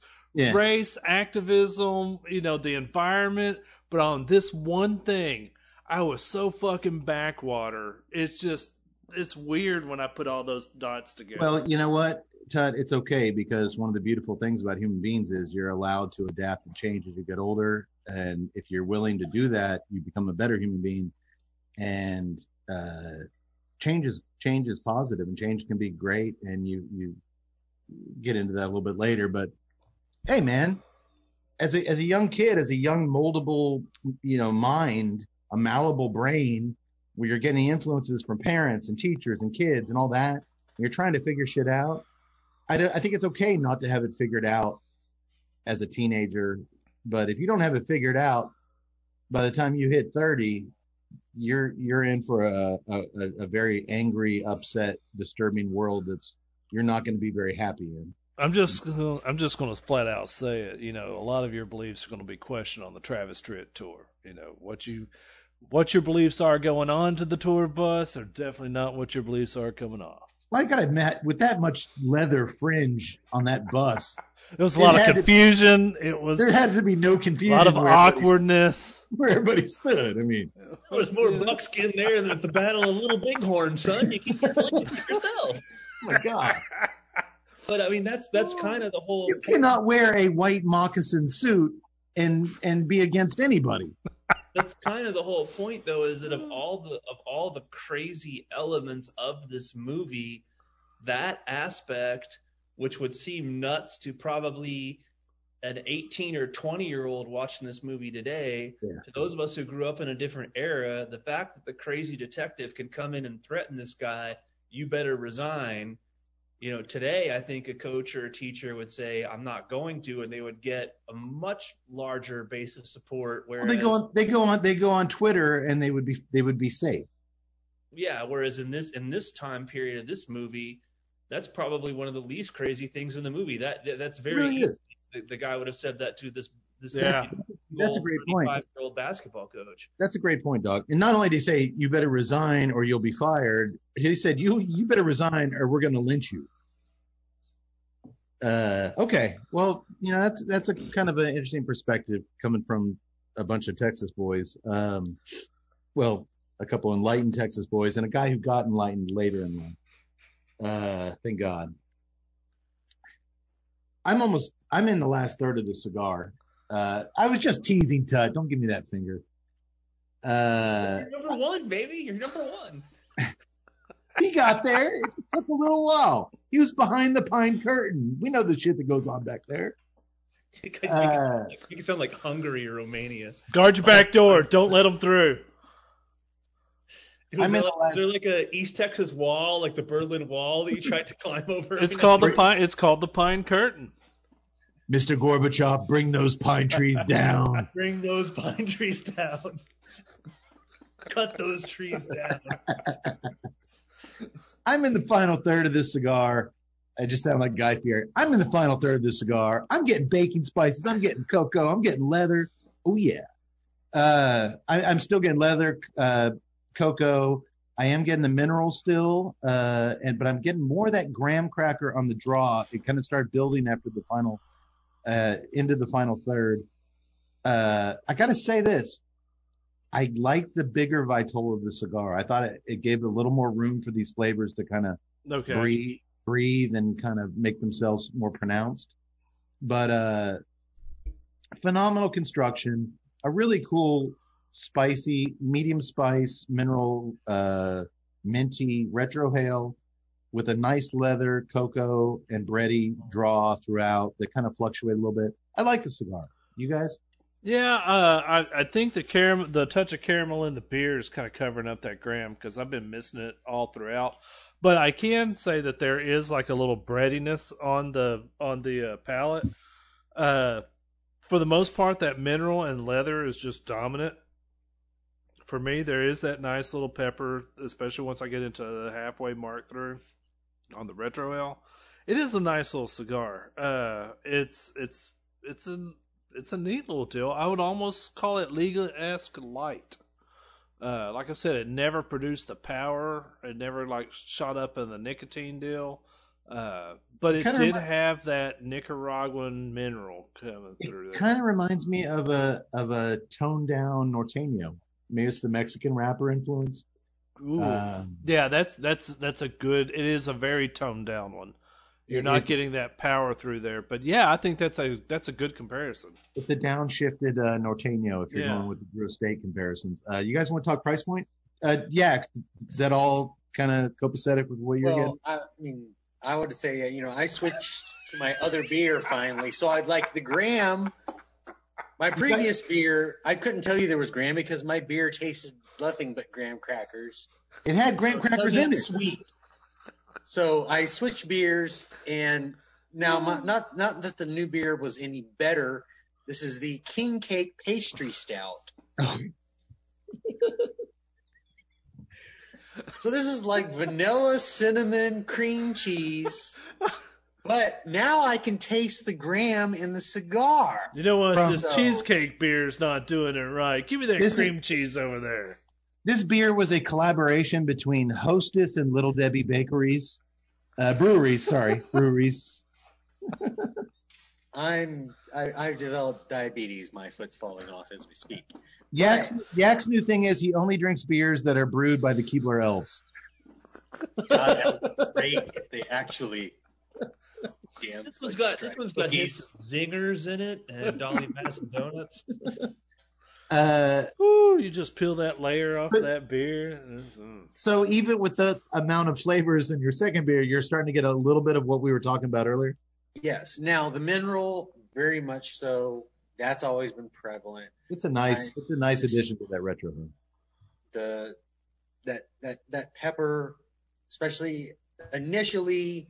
In the middle, it died down a little bit. Here at the end, it's gotten a little bit stronger, picked back up. I like that, especially just the retro hell part.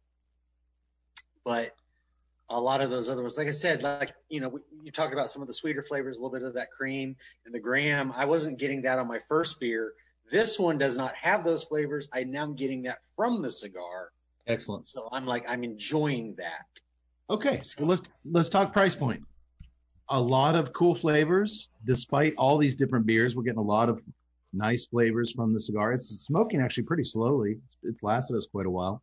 Yeah. Tut, you first.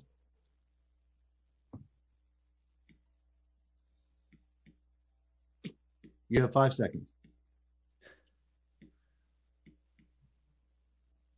875. 875. Yes. 876. I'm going to go for this one.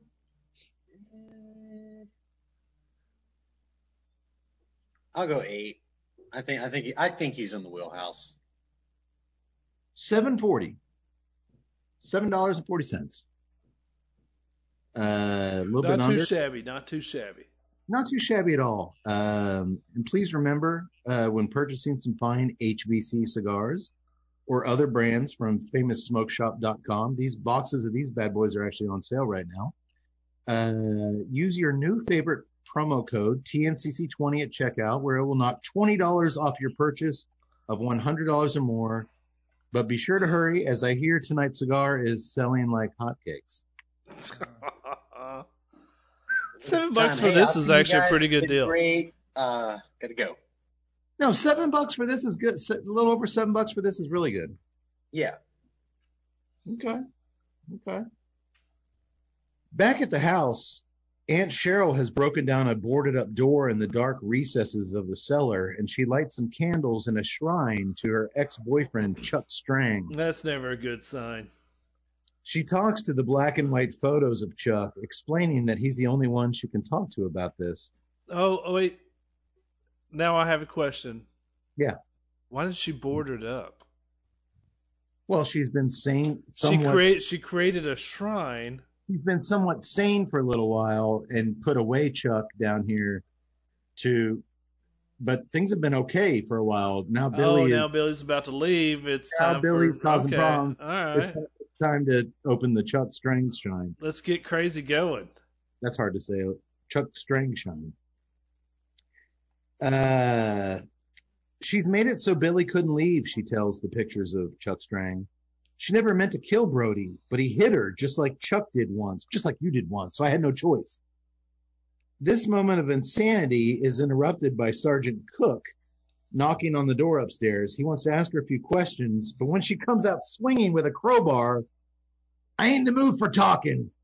He gets the hell out of there. He runs off. He'll come back some other time. Have they not heard of Ma'am, can you come down to the station? I'd like to ask you a few things. It was 1981, Tuck. Okay. Really explain a lot. It's lunchtime over at the high school, and Billy and Julie's lunch is interrupted by Bill Paxton. Now I see Bill Paxton. Well, here's why. He's sporting that wide, shit-eating grin that nobody does better than Bill Paxton. This is so proto-Chet. I love it. Eddie says, it's real interesting that Coach quit because he was gay, seeing as how you, Billy, were always alone with him in his office and all. I figured you were close, but not that close. This prompts Billy to pour his glass of milk. My God, this guy drinks a lot of milk. Pours his glass of milk over Eddie's head, and a fight breaks out. They both get a couple of good licks in before they're torn apart. It's a good little schoolyard fight. It was funny though because like Billy stands up, and I knew what was happening. I'm like, wow, this is the longest wind up for a pour over the head scene. Surely Bill Paxton can move out of the way. And then it was like the longest wind up of Bill Paxton's first hit. Surely Billy can get out of the way. No, neither do. Fight on. Well, the good thing about Bill Paxton, he always plays his doofuses the same. They're very stupid. So, yes, he knew that milk was going to get poured over his head, but he just stood there. Like, that's classic Paxton. All right, guys. Game over. Game over, man. We're in some real pretty milk now. 2%, man. 2%. Disclaimer time. To you guys and girls listening at home, I feel like I should do this disclaimer in a different voice to set it apart.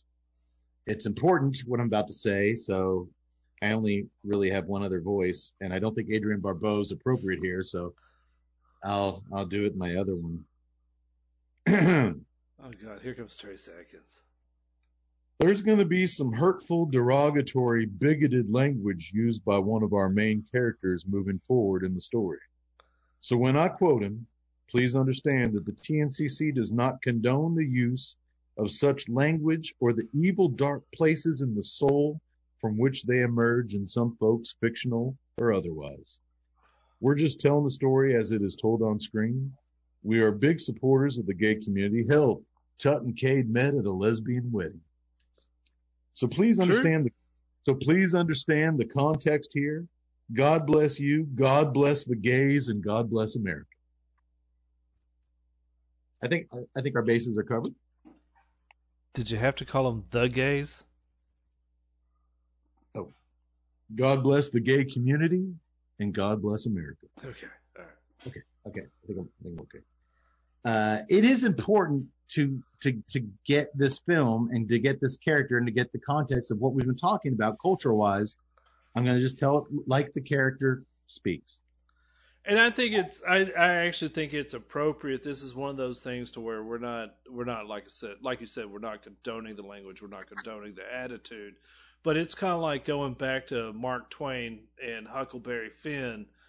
If you start removing the language of the time, you're altering the work. You're altering the mirror to that time or the magnifying glass of that time, and that does nobody good. Yeah, but I mean, also in context of the film, I mean, the way they present the detective, the cop, I mean, he is being just a straight fucking prick. Yeah. I mean, and even for 81, you know, Yeah, even for the writer and the director, I mean, they're not. It's not like they were saying like, hey, you know, he's. No, you see the main psycho in this film, Aunt Cheryl, do some horrible things, but you leave this film hating this guy more than any other character. Right, and I think that was very smartly written and intentional. Yeah, though they balance him out good with the other cop later on in the scene or later on in the movie. They do. So I'm just going to tell you how it is, and again, I'm just quoting the film. And after school, Billy's shooting hoops at home when Detective Carlson shows up. You've got good technique, kid. Coach Landers teach you those moves? Yeah. Doesn't it bother you that he was a fag? Come on, man. Tell me, Billy, are you a fag? No. I'm going to ask you again, and keep in mind that it pisses me off when people lie to me. Are you a fag? You're crazy, Billy sighs. Dude, Carlson gets in his face. Remember Phil Brody? The man that got wasted here? Well, he was a fag. And it doesn't make a whole hell of a lot of sense for a fag to be raping your aunt. What does make sense is that if you were a fag too, and I'm just postulating, but I believe that you and Phil Brody were having a lover's quarrel and things got a little out of hand. Then your aunt walked in, saw the knife in your hand, and decided to take the rap. And the whole time Carlson's delivering this theory, the camera keeps creeping in closer and closer on his face. It's pretty powerful stuff. Well, suddenly Aunt Cheryl appears on the porch and yells at Carlson to leave, get out of here. But as he turns his back to walk away, Billy raises the basketball to throw at him. Carlson, without turning around, raises his finger. Billy, you do that, I'll break your arm. The detective then spins around and tells Billy that he needs to loosen up on his outside shots. And when shooting the ball, be sure and keep your wrist, limp-like. That shouldn't be too difficult for you. Holy shit! First of all, is that I think that was like a staple go-to in the 80s. If it was a basketball, it was like, keep your wrist limp. And I'm just it was clearly a slam on him. French composer Philippe Leroux says that every great, memorable piece of music needs that one moment of madness. And I think it's clear here that this encounter with Detective Carlson is a pure one of many in this movie's moments of madness. But this is the first one that grabbed me. I'm like, oh my God, this scene. Wow. But one thing you know what? Kudos, real quick, Yax. Kudos to Bo Svensson for taking on this role. I mean, obviously it's less risky in 81 than it would be now, but maybe not. Maybe now it'd be like, man, he really portrayed this asshole great.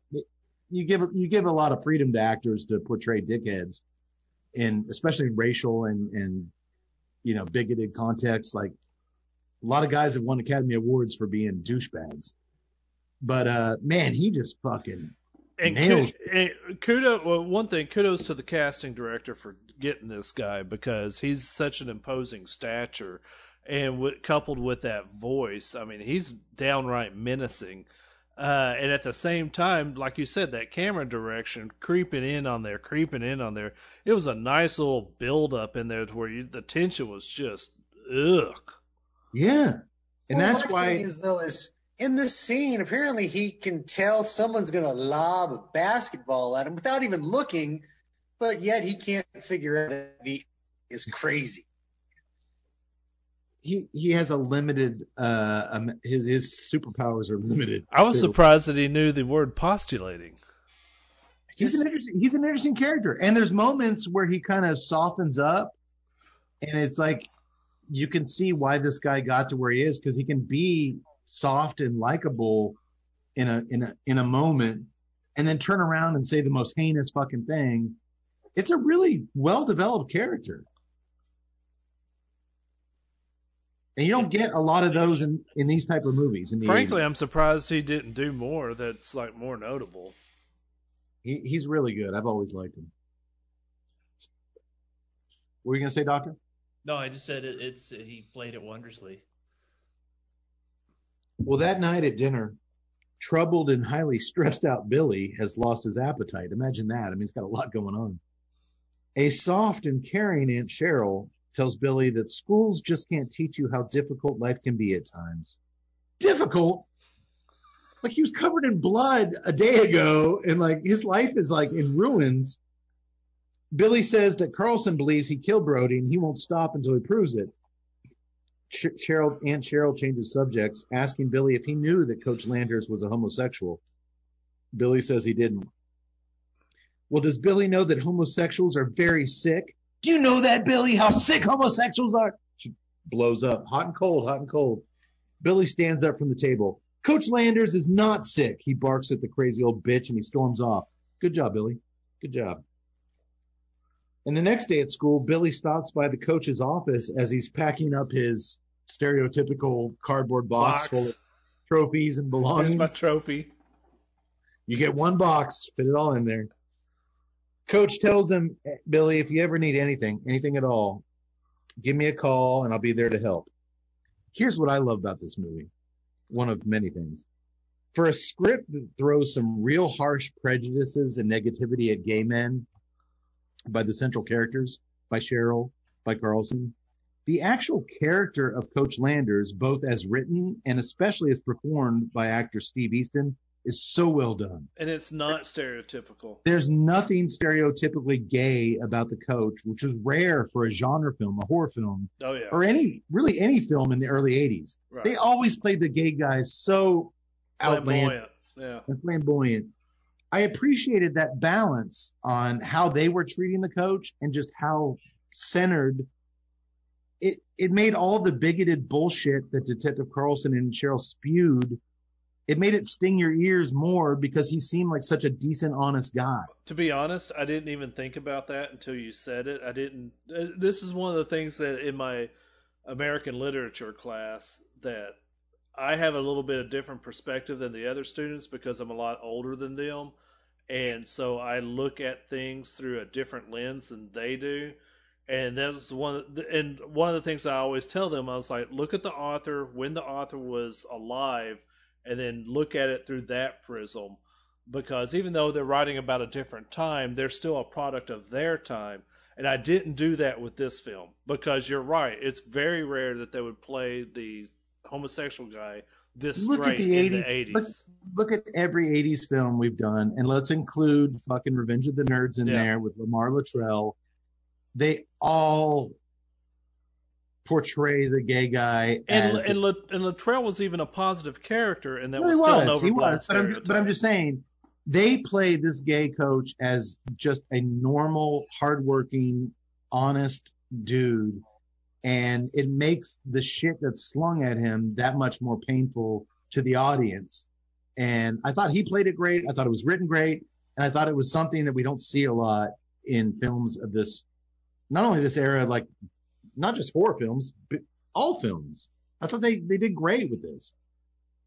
Yeah, it's a surprising development when Carlson braces him in the gym and you find out that he is gay. You're like, whoa, I never saw that coming. Yeah. I mean, there was that's why I thought it was weird that they early in that first practice when he's telling guys to watch their back doors, and I was like, that's actually a basketball terminology. Okay. Oh, is it? Is it really? A backdoor cut, which is where it's a terminology from basketball. Okay, that's why you're here, Doc. Thank you. There's a thing in basketball called a screen, right? Where I know the screen. a guy without the ball is moving to get free, and another guy, usually a bigger guy, will come in and has to plant his feet and screen the defender. So the defender runs into him and it frees a guy.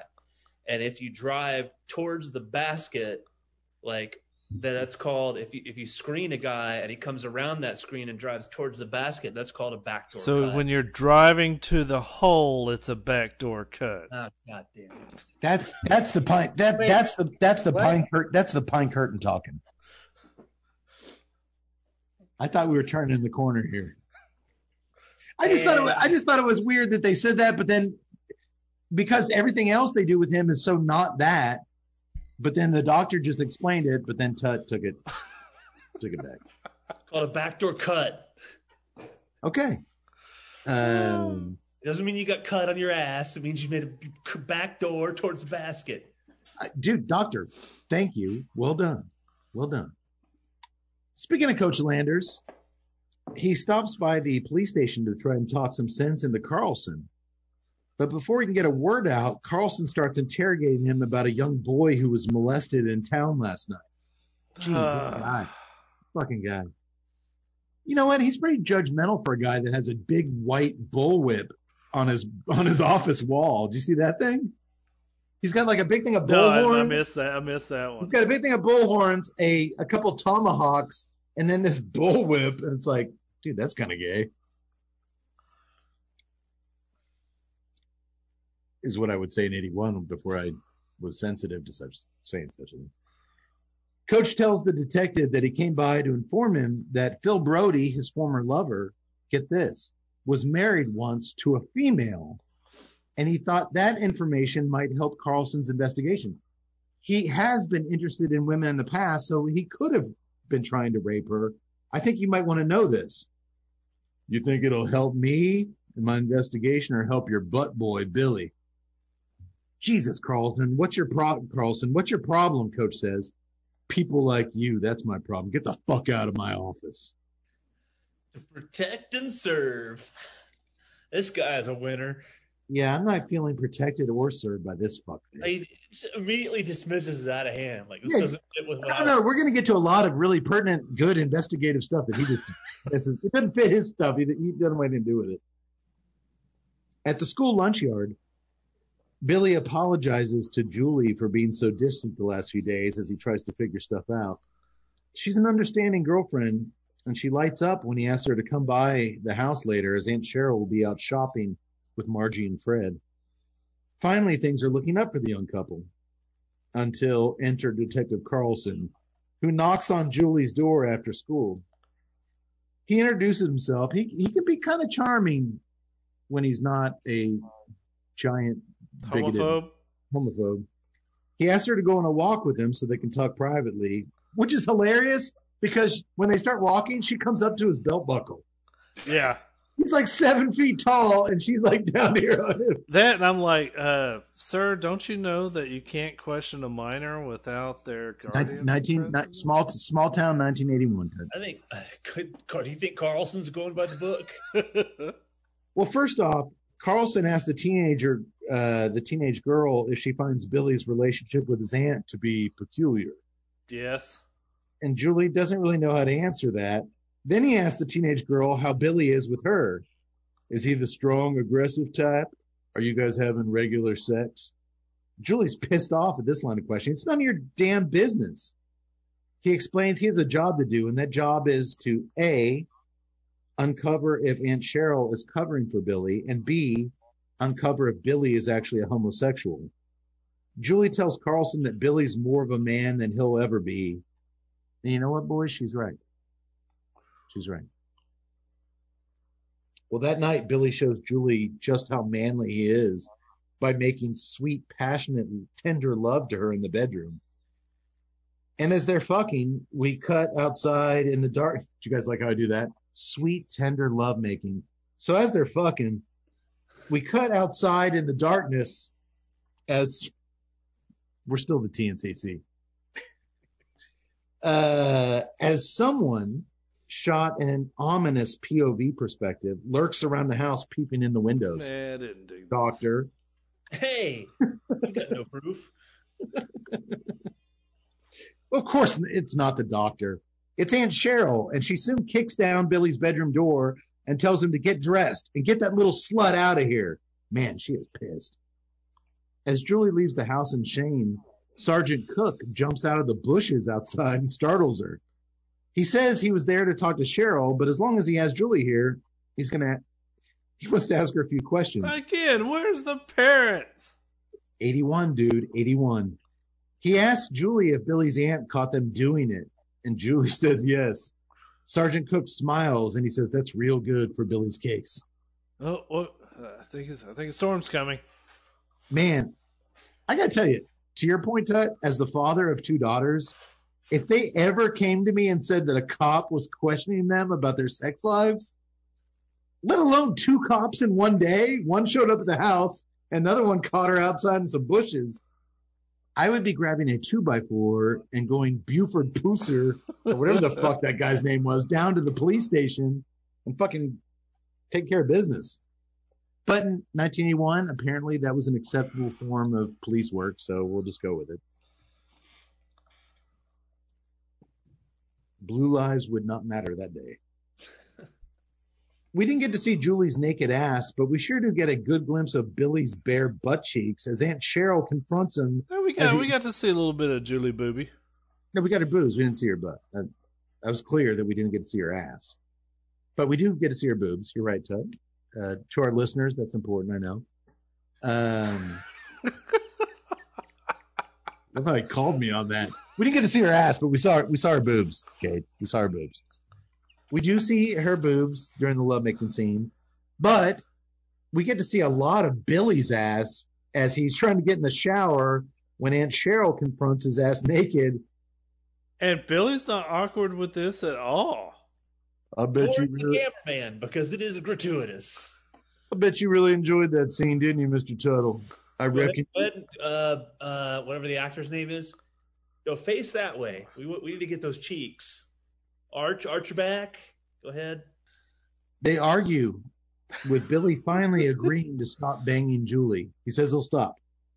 Really, he just wants to get in the shower and his aunt to stop looking at him naked. Cheryl then goes down to the basement shrine and tells the photos of her old boyfriend, Chuck Strang, that perverts and sluts are doing all they can to take Billy away from her, but she won't let him. She's going to keep him here just like she kept Chuck Strang here.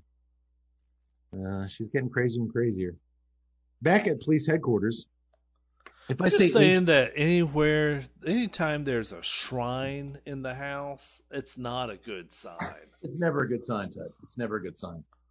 If I say police HQ, will you guys know that I'm talking about headquarters? Yes. Okay, I just want to make sure. Let me pour another beer here. I am enjoying this Space Cake IPA far more than the breakfast stout. It not only did it do great with the thing, but man, there's papaya. There's like a lot of really cool tropical stuff in there. Man, it's a great. You're right, Yax. Damn good double IPA. Exactly. How's your second beer? Is it somewhat less overpowering than your first? It is. I mean, this one, the King Cake Pastry Stout, it is more like a vanilla and cinnamon. I bet that'd be really good. I bet that might be really good with the cigar. Which is why I actually said like this one versus the other one, like I could actually get the graham and the other thing and the cream part from the cigar, because the first beer, those were the components in that beer, and it was just overpowering on everything. Sure. This one, a little bit different flavor profile. So I should have started with this one. I would have picked up on more of that in the beginning on that cigar. You Okay. think you could pour it on some pancakes in lieu of maple syrup? You should. could, yes. It could work. Well, back at police HQ, Detective Carlson's walking down the hallway, shirt half unbuttoned, smoking a cigarette, and holding the leash of his giant black dog.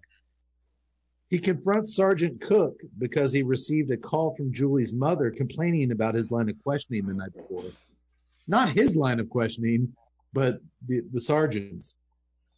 Cook tells Carlson that Cheryl caught the kids doing it, and that kind of weakens Carlson's fag theory. His words, not mine. Carlson's pissed as he blows cigarette smoke into Cook's face. The victim was a fag, the coach is a fag, and the kid is a fag. He grew up without a father and only women around him. It's a classic case.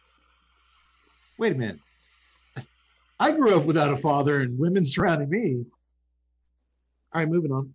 Uh-oh. Suddenly our movie selections No, start. moving on. No need to talk about me. Cook also says that he did some research on Billy's parents' car accident back in '67. And some of the locals he talked to said there were rumors it wasn't brake failure at all. The brakes might have been tampered with. Carlson doesn't like this shit at all.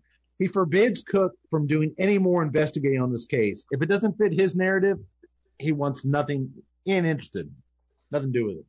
All right, detective. I want you to stop detecting. Hey, he's not a detective. He's a sergeant. He's not a detective. Quit doing police work. Sergeant Detective. Quit doing police work, policeman. You're a police officer. Quit doing police work. That night before his big basketball tryout for the scholarship, Aunt Cheryl wishes Billy good luck and reassures him if he gets the scholarship, she will be behind him 100%. She even gives him some milk and cookies for energy. Milk that she's poisoned with something to make him sick. Doctor, as a man of medical science, what do you suppose was in that medicine dropper she put in his glass of milk? Well, he said that when we get to the basketball game, he said he's feeling dizzy. So I'm not entirely sure, but it's something that's going to knock him out. Like a tranquilizer. Yeah. So nothing that's going to do any permanent damage. Right. It's hard to say. I like how you come to me with this. I don't have experience drugging people into unconsciousness myself. No, it's strictly your medical background. Your fictional medical background. What? Of course you would never drug anybody, but I thought you might be able to give some insight. You're the doctor. Well, you get the milk and you get the cookies and you put Oh God, it's a Cosby. Oh, you see, Kane, if they won't eat the pudding pops, then you got to put something in the milk and just to make them unconscious. Wait, are we in trouble for that? No, he's in prison. We're okay with it. Oh, okay. That's actually probably the only thing we're okay with tonight is making fun of Bill Cosby. That guy's a sick fuck. Well, sure enough, with Aunt Cheryl and Julie and her ever-present camera taking pictures in attendance, Billy has a badass game right up until he passes the fuck out, blowing any chances of a scholarship. That was sad. It was sad, man. I mean, I suppose maybe Stephen F. Austin University might still offer him a full ride, but I hear their basketball team plays their games at a local elementary school playground. SFA beat number 1 Duke. So I don't know how good that would be for Billy. Yeah, a lot of Stephen F. Austin shame here by you guys. SFA gets into the dance.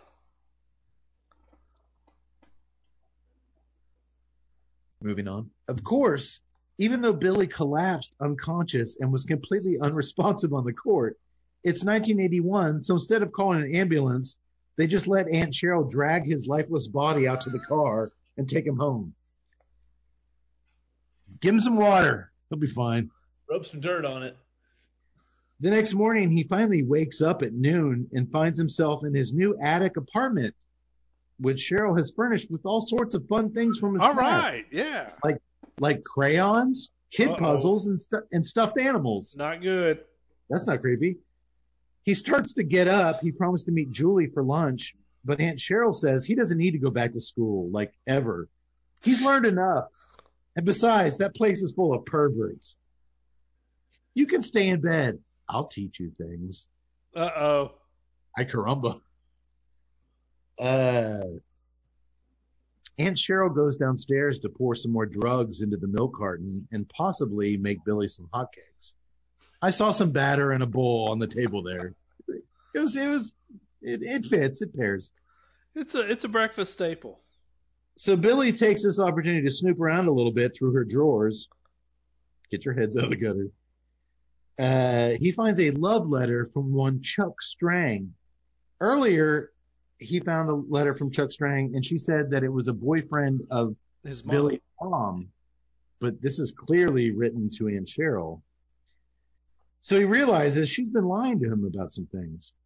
When Cheryl discovers Billy in her bedroom, she throws his hotcakes and his breakfast down the ground. She's super pissed, and she makes him promise never to do it again.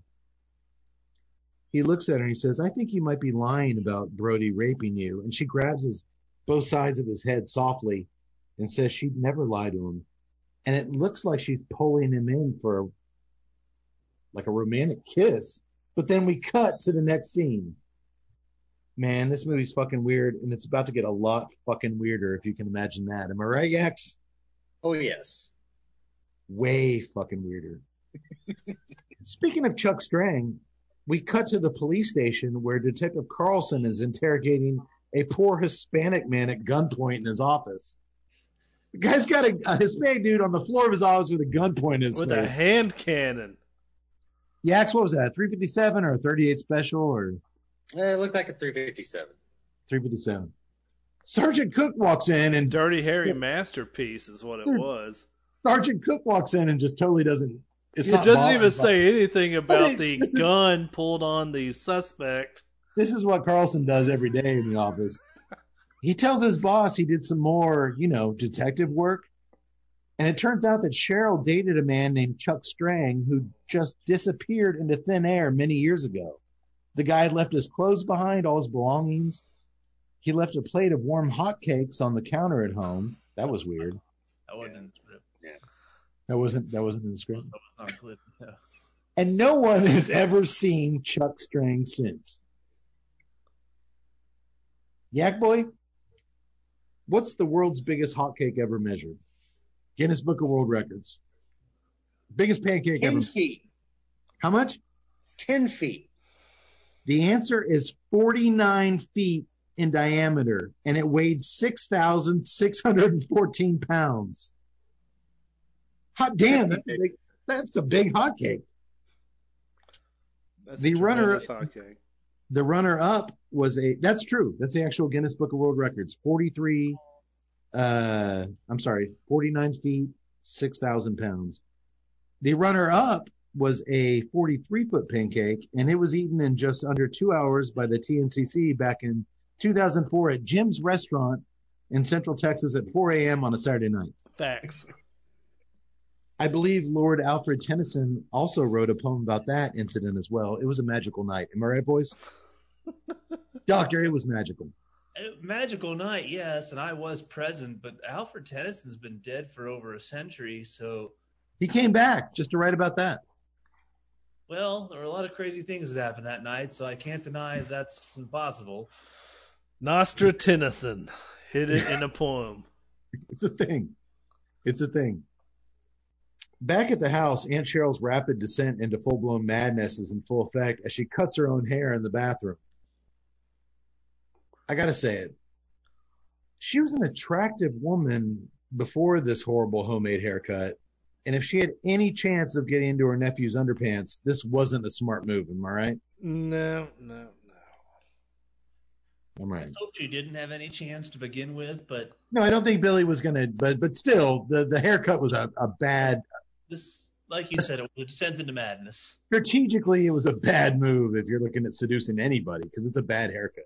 No, the funny thing is that building up into all this, I was like, you know what? She's an attractive woman for an older woman. Oh, wait, she's probably younger than I am. At this point, yeah. Cheryl goes down the cellar to show off her new hairdo to her former flame, Chuck Strang. And this time she doesn't just talk to his black and white photos. We see her talking to his decomposed headless corpse lying on a cot nearby. That's That not good. That was no real surprise, right, Doctor?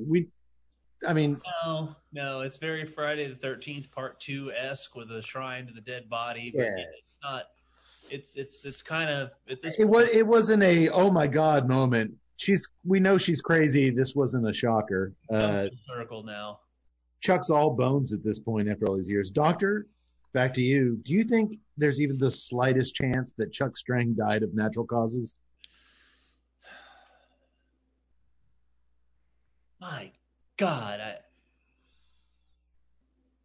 know. I think that he probably died a very torturous, painful death with every nerve ending in his body on fire.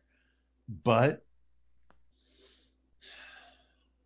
It could still be far too early to tell. we haven't had one of those in a while, and it warms my soul. Thank you, Doctor. Thank you, Doctor. After school, Billy talks Julie into coming home with him so she can distract Aunt Cheryl while he snoops around in her dusty old drawers. You know Guys. what? Your aunt called me Guys. a slut. I'm going to bow out of this one. Oh, she's very hesitant. She's like, she doesn't want to talk to me. I don't want to do this. But hey, she loves Billy. And My she's a name's Julie, and I'm not screwy. This is between y'all. Dude, you know, if she said that on screen, we'd be like, that's the stupidest line any characters. My name's Julie, but I ain't screwy. That would be terrible. Todd, that's why you don't write screenplays. It worked for Tarantino.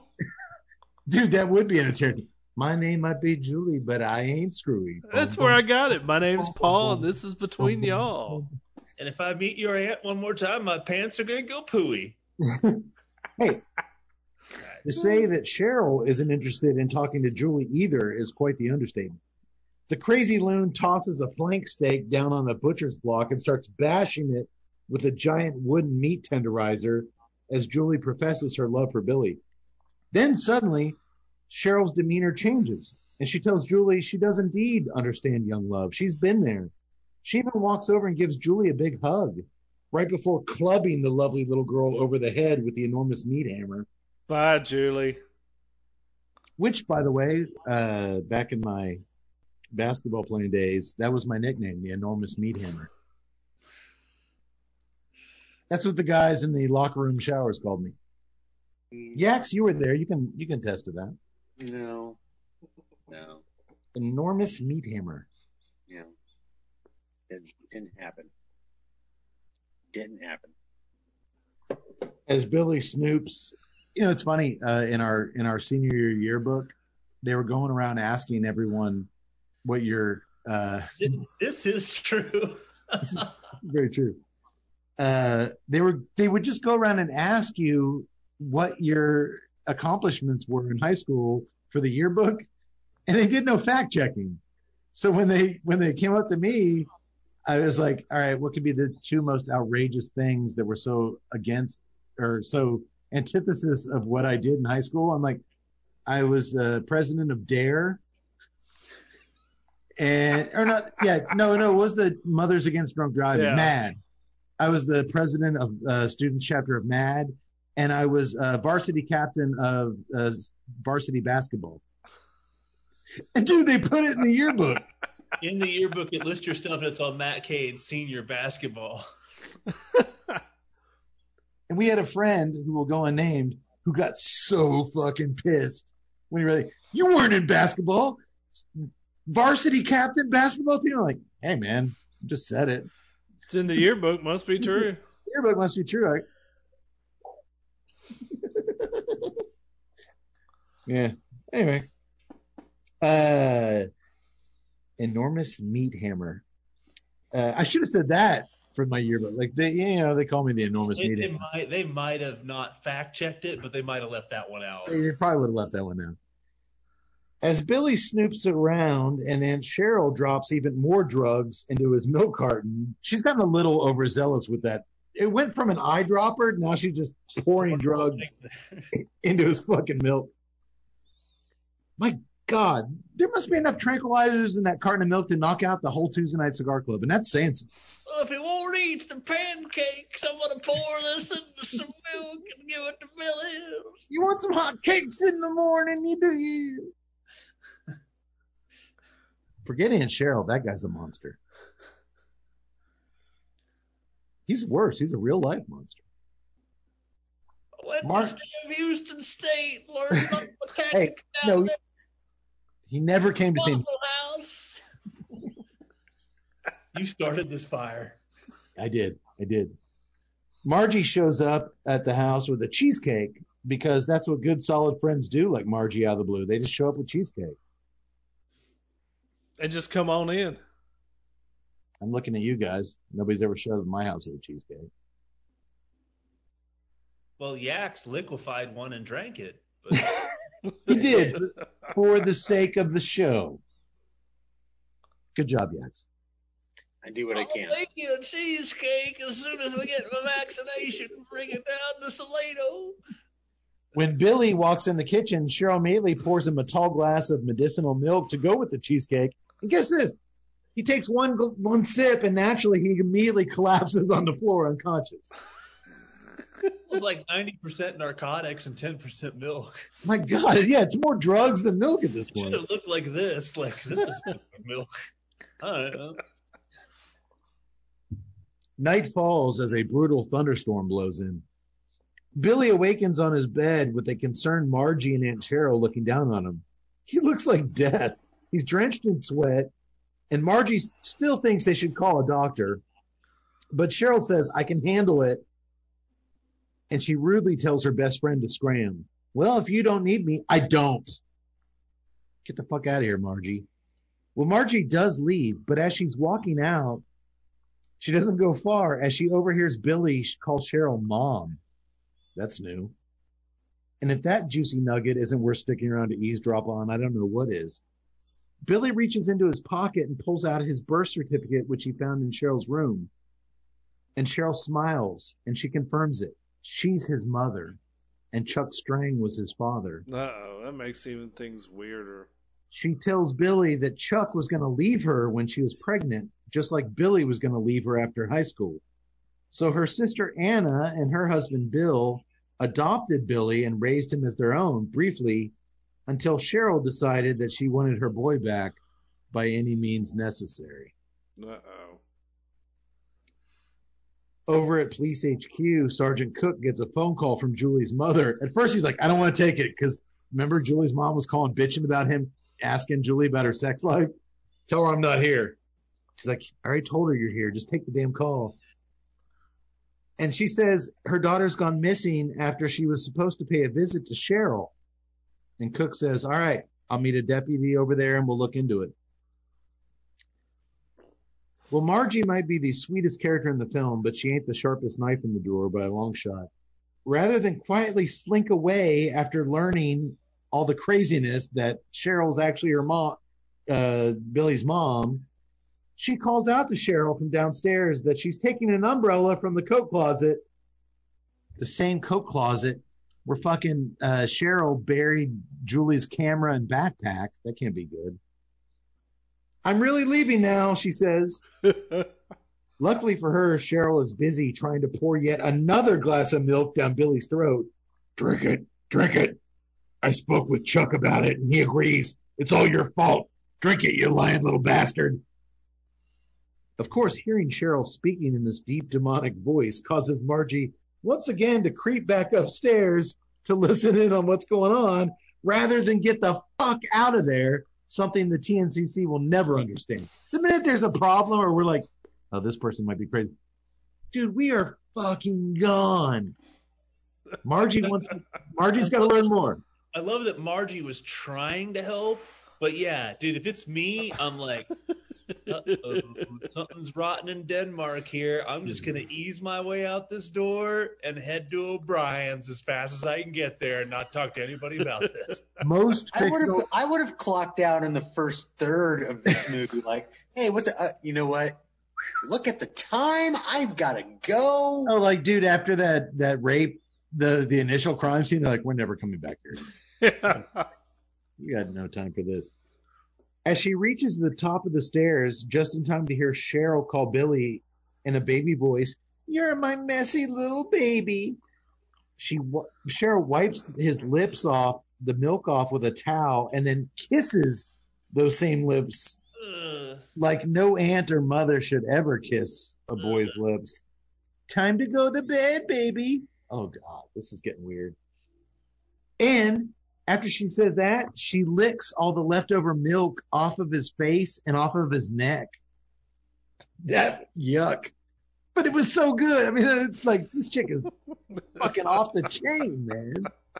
Again, I'm showing up at O'Brien's in the rainstorm, and Cody's like, "Geez, Doc, you look really bad. What happened?"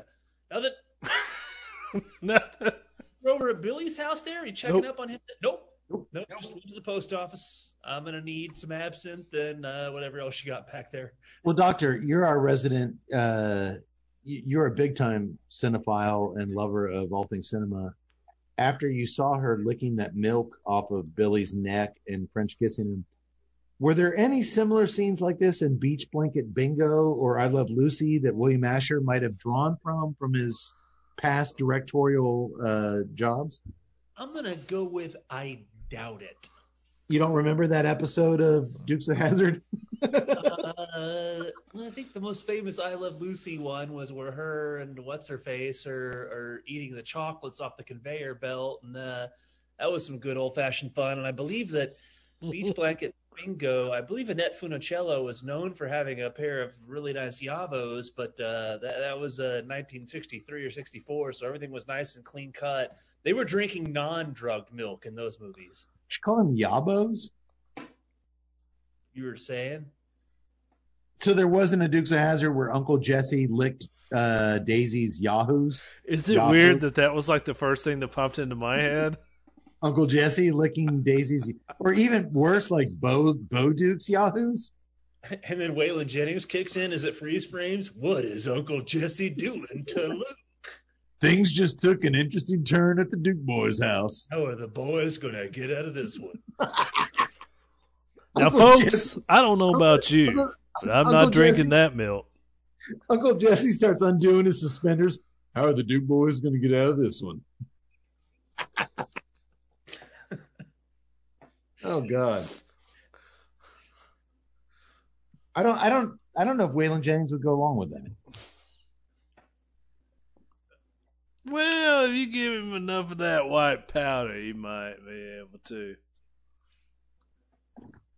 I'm just surprised you didn't say that your name is on the intramural Sam Houston basketball team was Boss Hogg. Volleyball. Things look really bad for Luke right here. You know shit. Picturing Uncle Jesse with milk running down that white beard of his. Stop. Sorry. Uncle Jesse was a good man. Oh, don't get me started. Don't bring Enos into this. No, Roscoe. No, I can deal with Roscoe. Just leave Enos out of this. Julia regains conscience. And why the hell would you ever name your kid something that rhymes with penis? Are you just a fucking sadist? Sorry. To any of our listeners out there named Enos, I apologize. But I think you got bigger problems than us. Julie regains consciousness down the cellar. Whoa, because she got hit massively with a meat Dude, cleaver. she got a fucking meat hammer to the head. Fucking meat hammer.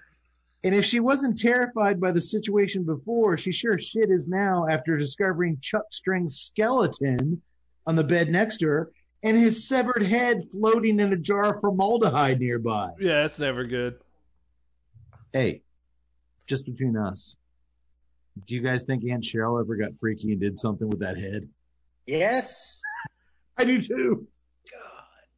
Well, I think it's been some time, obviously, because the room was boarded up. But Yeah. she did some things. She did some things. All I wanted was some blueberry pancakes. She did some things with that head. You know she did. Upstairs, Margie slinks her way down the stairs and finally exits the damn house. Oh, now you got enough information? Of course, it's pouring down rain, and she forgot to grab the umbrella she said she grabbed, so she's getting soaked as she makes her way through the trees and forest back to her house. At least there were problems. She's also being stalked by Cheryl, who's taunting her with that same cat purring noise that she used to wake up Billy, until eventually Cheryl bursts through the trees and slices open Margie's fat belly with a giant machete. And outspilled that 49-foot record-breaking pancake we've heard so much about. No, it didn't. It didn't. What a mess, though. She really cut open that chick's belly. She did. Tut, serious question. You're a big cat lover. You have 2 cats. True. Did you have the thought and I have nothing to back this up except my observations, that Susan Tyrrell was mimicking the behavior and mannerisms of a house cat a lot in this film once she made the switch to full-blown psychopath. The way she kind of held her hands and the way she kind of like, because she does the cat purring stuff, but like a lot of her like her stuff, I was like, I think she's dead, so we can't ask her. But I thought like she was kind of mimicking, like that might have been a choice by her to kind of mimic a cat. No, I just saw full blown crazy. it was just a theory I had, and it was a serious theory because I was like, the way she was acting she was clearly channeling something to be so different from her normal self. I thought maybe she went there, but who knows? Next up to escape the House of Horrors is Julie, who climbs out a cellar window and finds herself in the storm surrounded by the forest. Rather than go. There's the driveway in the street. Run. You're young. Nope. Rather than risk running for it for reasons which none of us will understand, she heads back into the cellar where Cheryl is waiting for her. Only just then, Sergeant Cook opens the cellar door, and as he reaches up and switches on the light bulb, Cheryl chops off his hand with a machete and then slices his neck with it. Guess he won't be going to that glove convention in March.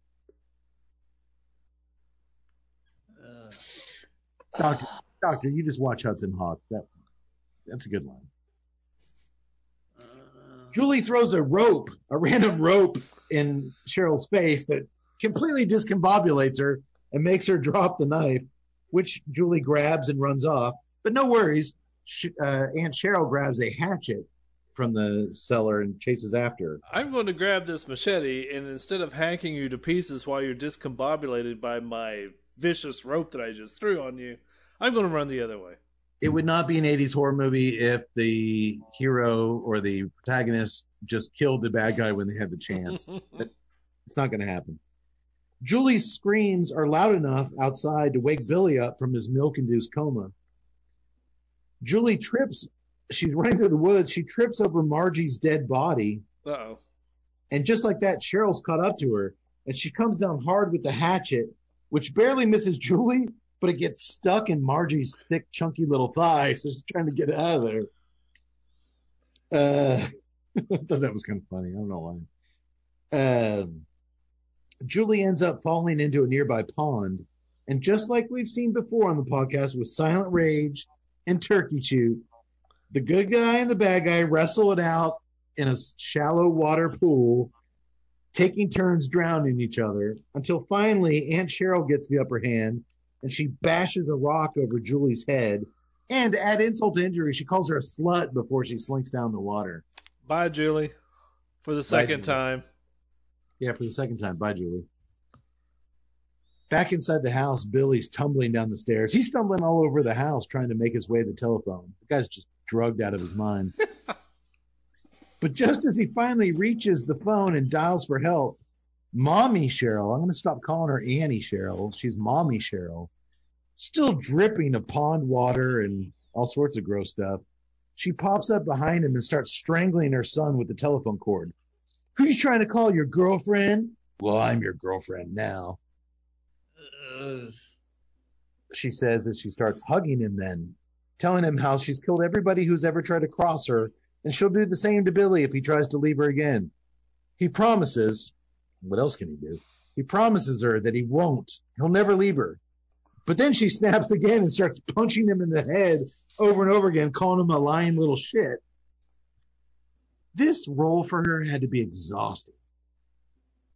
At least this part of the filming, yeah. Oh my God. Well, this lying little shit has had enough. So Billy grabs a random scalpel that's on the floor. I don't know where that came from. And he plunges it right into Mommy Cheryl's tit. What initially brought him life, mother's milk, has now brought her death. The stabbing of the breast is what we scholarly types call symbolism, boys. Tut, take that into the classroom however you feel fit. Do it. It started with her. It started with her always insisting on him drinking her milk, and it ends in a big way right here with a knife in the tit. Think about it. A lot of symbolism here. It's very astute. But before she collapses, she gives him a sloppy, open-mouthed kiss as she's dying. She grabs his head and sticks her tongue in his mouth. God damn Dude, it. it's yucky as hell, but it's super effective from a character standpoint. But more importantly, it's really yucky. It was really hard to watch. So Billy grabs the phone again, now that Mommy's dead, and he calls not the cops, which most times I'd be like, why didn't you call the cops? The cops have proven to be total dickheads to him. Yeah, they're no help. Yeah, I just killed a second person according to the cops. So he calls the one person who said they would always be there to help him, Coach Landers. Coach is confused by Billy repeatedly saying that he's killed his mother, but he's a good dude, so he says, all right, I'm on my way. Once Billy drops the phone, Cheryl pops up again and starts stabbing and slashing her son over and over again with a knife that she pulled out of her chest. Billy's getting sliced to pieces until he's finally able to grab a fireplace poker and stab his mommy through the belly with it. We see it go all the way through her back. Doctor, she has to be dead this time, right? She's got to be finished now. My God, the intestinal pain from that poker. There's no way she could have possibly been alive. I agree. I've seen a lot of these movies. That's got to be the kill shot. Well, law enforcement finally arrives at the same time as Detective Carlson. They find Margie's body first, and one of the deputies announces that he finds the handless Sergeant Cook. A lot of these kills were fine, but dude, when she lops off that hand, it's so cheesy. Okay, I forgave it. So when Carlson enters the house, gun first, and finds Coach Landers gently cleaning the blood off of Billy's cheek, with dead Cheryl lying next to them, we can guess where this homophobe's mind is going. Mm-hmm. Which one of you two assholes killed Cook? He asks as he raises his enormous gun at both of them. Thankfully, a deputy appears with the badly injured Julie just in time. Julie's alive. This is one tough broad. He is a persistent teenage girl. Meat cleaver to the back of the head, rocks to the front of the head. This girl keeps on ticking.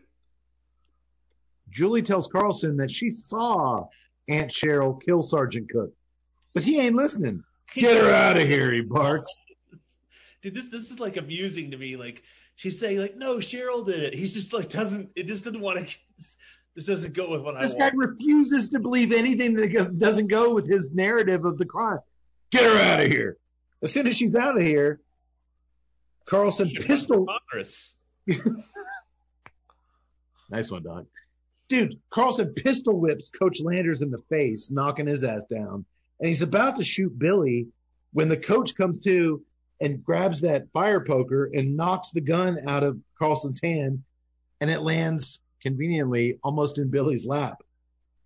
Carlson grabs the gay coach and is about to punch his face in, which, dude, one punch in the face from this 7-foot dude could kill you. It's a big boy. But Billy cocks the hammer. Give me the gun, Billy. All right, Billy, time to nut up or shut up. Give me the gun. The detective demands Billy hand over the gun, but Billy decides You ain't gonna kill me, Billy. Give me the gun. Billy decides to give him the bullets instead. 3 bullets to the torso. He blows fucking Carlson's body to pieces. Good riddance. And that's a big torso. His torso is like the size of a normal man. There's blood everywhere as Coach Landers looks around. And I had to think he's kind of regretting coming out here. Like, look, I'm a gay basketball coach in 1981. This isn't a good look. I didn't need this. I don't need this.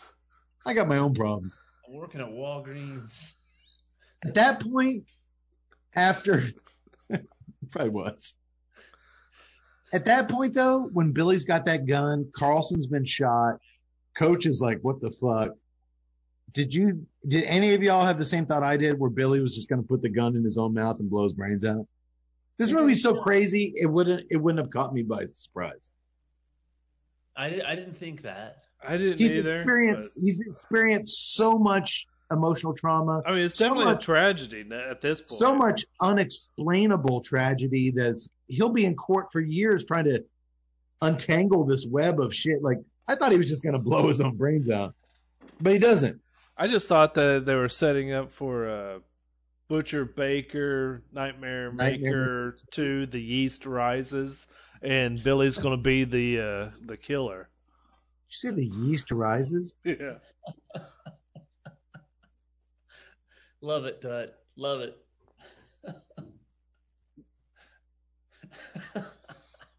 Well, Julie and the deputy run back inside, and Julie wraps her arms around a shell-shocked, sobbing Billy. He does not blow his own brains out. As they embrace, an end title card appears over the couple on screen telling us this. Billy Lynch stood trial for the slaying of Lieutenant Carlson. The proceedings lasted only 4 days, and the jury unanimously acquitted him on the grounds of temporary insanity. How about self-defense? It was 81, dude. I think he should be happy with what he got. Julie, and how are you not temporarily insane when your mom, who's been pretending to be your aunt your whole life, French kisses you? It's fine. French kisses you as you dig a fucking scalpel into her titty. Yeah. I think you're temporarily insane at that point. The only problem with that is it's temporary. True. It goes on to say, Julie and Billy are now currently attending Stephen F. Austin University on a ping pong scholarship. It's the University of Denver. I'm sorry, you're right. They're going to the University of Denver, of course. The end. Wow. Wow, what a movie. I think it's worth noting before we wrap up, at this point in cinema history, 1981, we didn't have a lot of female serial killers on screen. And as damn good as Susan Tyrrell is in this movie, I think her performance here should be mentioned way much more than it is, which is really never. I've never heard anything about this. Documentaries on slashers or psychos or any. I've watched them all, and no one ever calls her out in this. Agreed? Agreed. I don't know. I mean, I'm not the horror aficionado that you guys are, but I've watched a lot of those movies, and her performance is right up there with a lot of so many performances that are half of what she does get heralded as classic, and people need to be talking about what she does in this movie. On that note of female serial killers, did y'all hear recently on the news about the female serial killer who was drowning her male victims in pancake mix and then dipping them in hot oil? Oh, why'd you have to go there? We were on such a good trajectory. No, Tut, it's good news. Some of them, thank God, managed to survive, and now they're all being kept at a battered men's shelter. Battered men's shelter. Like pancake batter? Yes. Yeah, we got it. We got it. 10 times over, we got it. It's a crime that this woman died before this movie could get the due that it was. Dude, she's so fucking great in this. She put in, you can tell she put in a lot of fucking work into this character. And the fact that, like I said, a lot of horror icons who we go to conventions and get their autographs, nowhere near pull off what she did here. She deserved better. I think this movie deserves better. It's a good movie. It's greatly acted, not just good acting. It's great acting. I mean, all of them were that's the thing. It's engaging, and I'm surprised that I've never even heard of this. You know, by the end of this, I mean, you don't think that she's acting crazy. You think she is crazy. I mean, straight up. Yeah. I also want to point out that the musical score by Bruce Langhorne is quite good. It really flows stylistically all over the place. Piano, synthesizer, weird kind of drones. It manages to fit the mood of each scene, even if it's a drastic turn from the last one. I dug the score a lot. And the cinematography by Robbie Greenberg did the same. The film is really crisp and detailed throughout. It's on fucking YouTube. It looked great. Yeah. Whether it's classically framed wide and medium shots or roaming panaglide type movements. There was one scene where Aunt Cheryl and Julie are arguing in the kitchen when she comes to distract her, and the camera's flowing around that island in the middle as they kind of just keep roaming around it. And it's like, dude, horror movies in 81 didn't... I was about to say, this is 81. Yeah, they didn't have this kind of artistry behind the camera. So kudos to Robbie Greenberg for that. Get this. He would go on to be the cinematographer of our beloved Swamp Thing. Hey, Swamp Toss. Free Willy. Under Siege 2, Dark Territory, which is a very underrated action sequel. And one of Tut's personal favorites, Fools Rush In, starring Matthew Perry of Friends fame. I actually do really enjoy that movie. I took a gamble on that, but I knew you would. Come on, Matthew Perry and Selma Hayek with an Elvis soundtrack? Come on. And get this. Greenberg was assisted behind the camera. His camera assistant on tonight's film was Jan de Bont, who over a decade later would direct both Speed films and Twister. It's good pedigree. So not only was there Or talent in front of the lineage. not only was there talent in front of the camera on this, there were some really talented people behind the camera. So why haven't we seen this?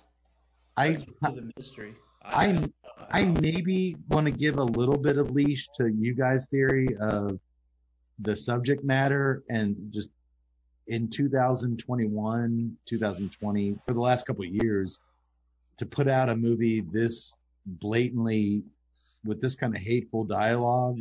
How come we didn't rent it in 1995? Yeah. Know about it then.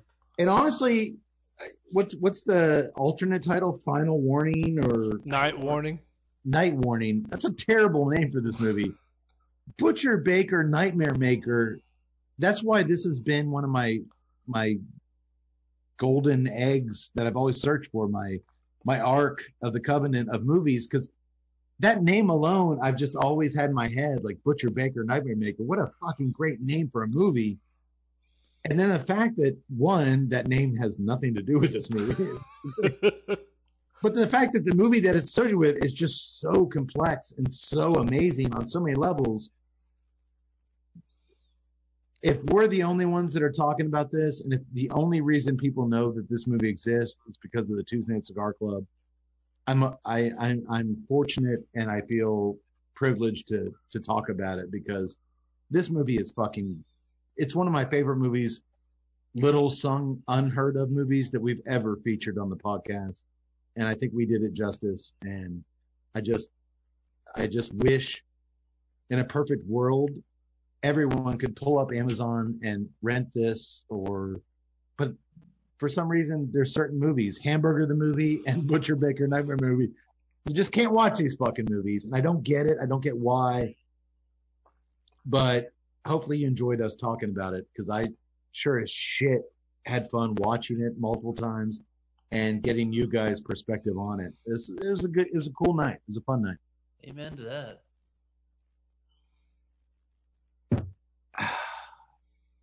It's what we do, boys. It's what we do. Tut!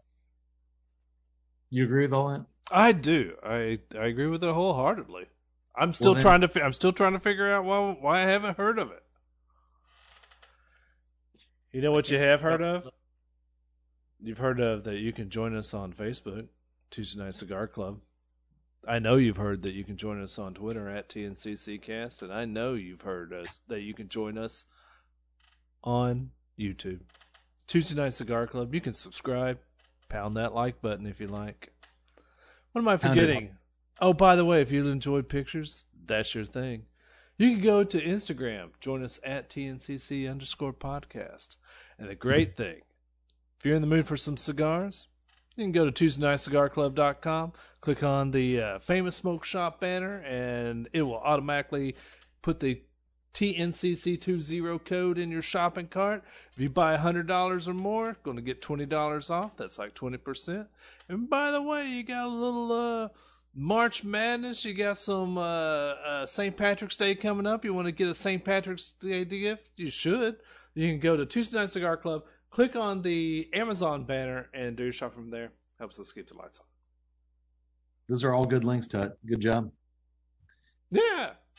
I think you got them all. And Tut made a rare appearance on our Instagram page the other day. Was outside chopping wood, posted a picture of his beer and his cigar. Letting the people know that I was alive. You never know what you're going to get on our Instagram page. So head over there. We got a lot of stuff going on. Let you know what we're up to. So Tut, good job on the links. Thank you guys for and gals for joining us tonight. This this felt like one of those shows that we haven't really done in a while, where we got to kind of dig deep and kind of talk about some other stuff while we're talking about the film, the cigar, and the beer. The hotcakes, I liked it. Yeah. Very good. Yes, absolutely. I liked it. Can't beat that price, too. Yeah. Breakfast stout, I was a fan of before, and it was still very pleasurable. But my God, I finally found a Clown Shoes beer that I like. The Space Cake, baby. Know it. That's Seek the this one out. If you have diabetes, stay away from every beer that Yak Boy drank tonight. They were all delicious, but my God, they're just... Yeah, don't prick your thumb tonight, brother. The doctor had a wonderful beer. The fan of the Please and Thank You. The Please and Thanks. I'm going to be seeking that one out. And Tut finally found a brown ale he liked. Get your ass to Red Horn Brewery. Experience it for yourself. And we will see you again here in 2 weeks. Until then, boys and gals, may the wings of liberty never lose a feather. Sayonara, motherfuckers.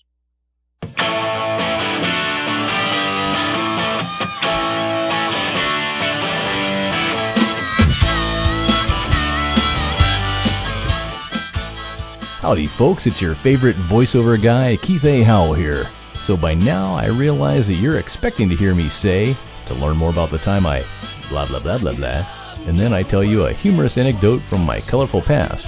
But after hearing the boys talk about tonight's movie, there was just no way that I could muster up anything from the vault. Mental illness, incest, and violent homicides are simply no joking matter. So, thank you for understanding, and I hope to be back next episode to deliver the chuckles once again. Oh yeah, before I go, do you know what an incestuous nephew is called? An anteater. And you can learn more about the cigars enjoyed on tonight's episode by visiting www.hvccigars.com. May God have mercy on all our souls. For more on O'Brien's Irish Pub, the live music leader in Central Texas, please visit o'brienstemple.com and download their free smartphone app, where you'll find full beer listings including over 40 on tap, menu information, and a calendar of upcoming live events.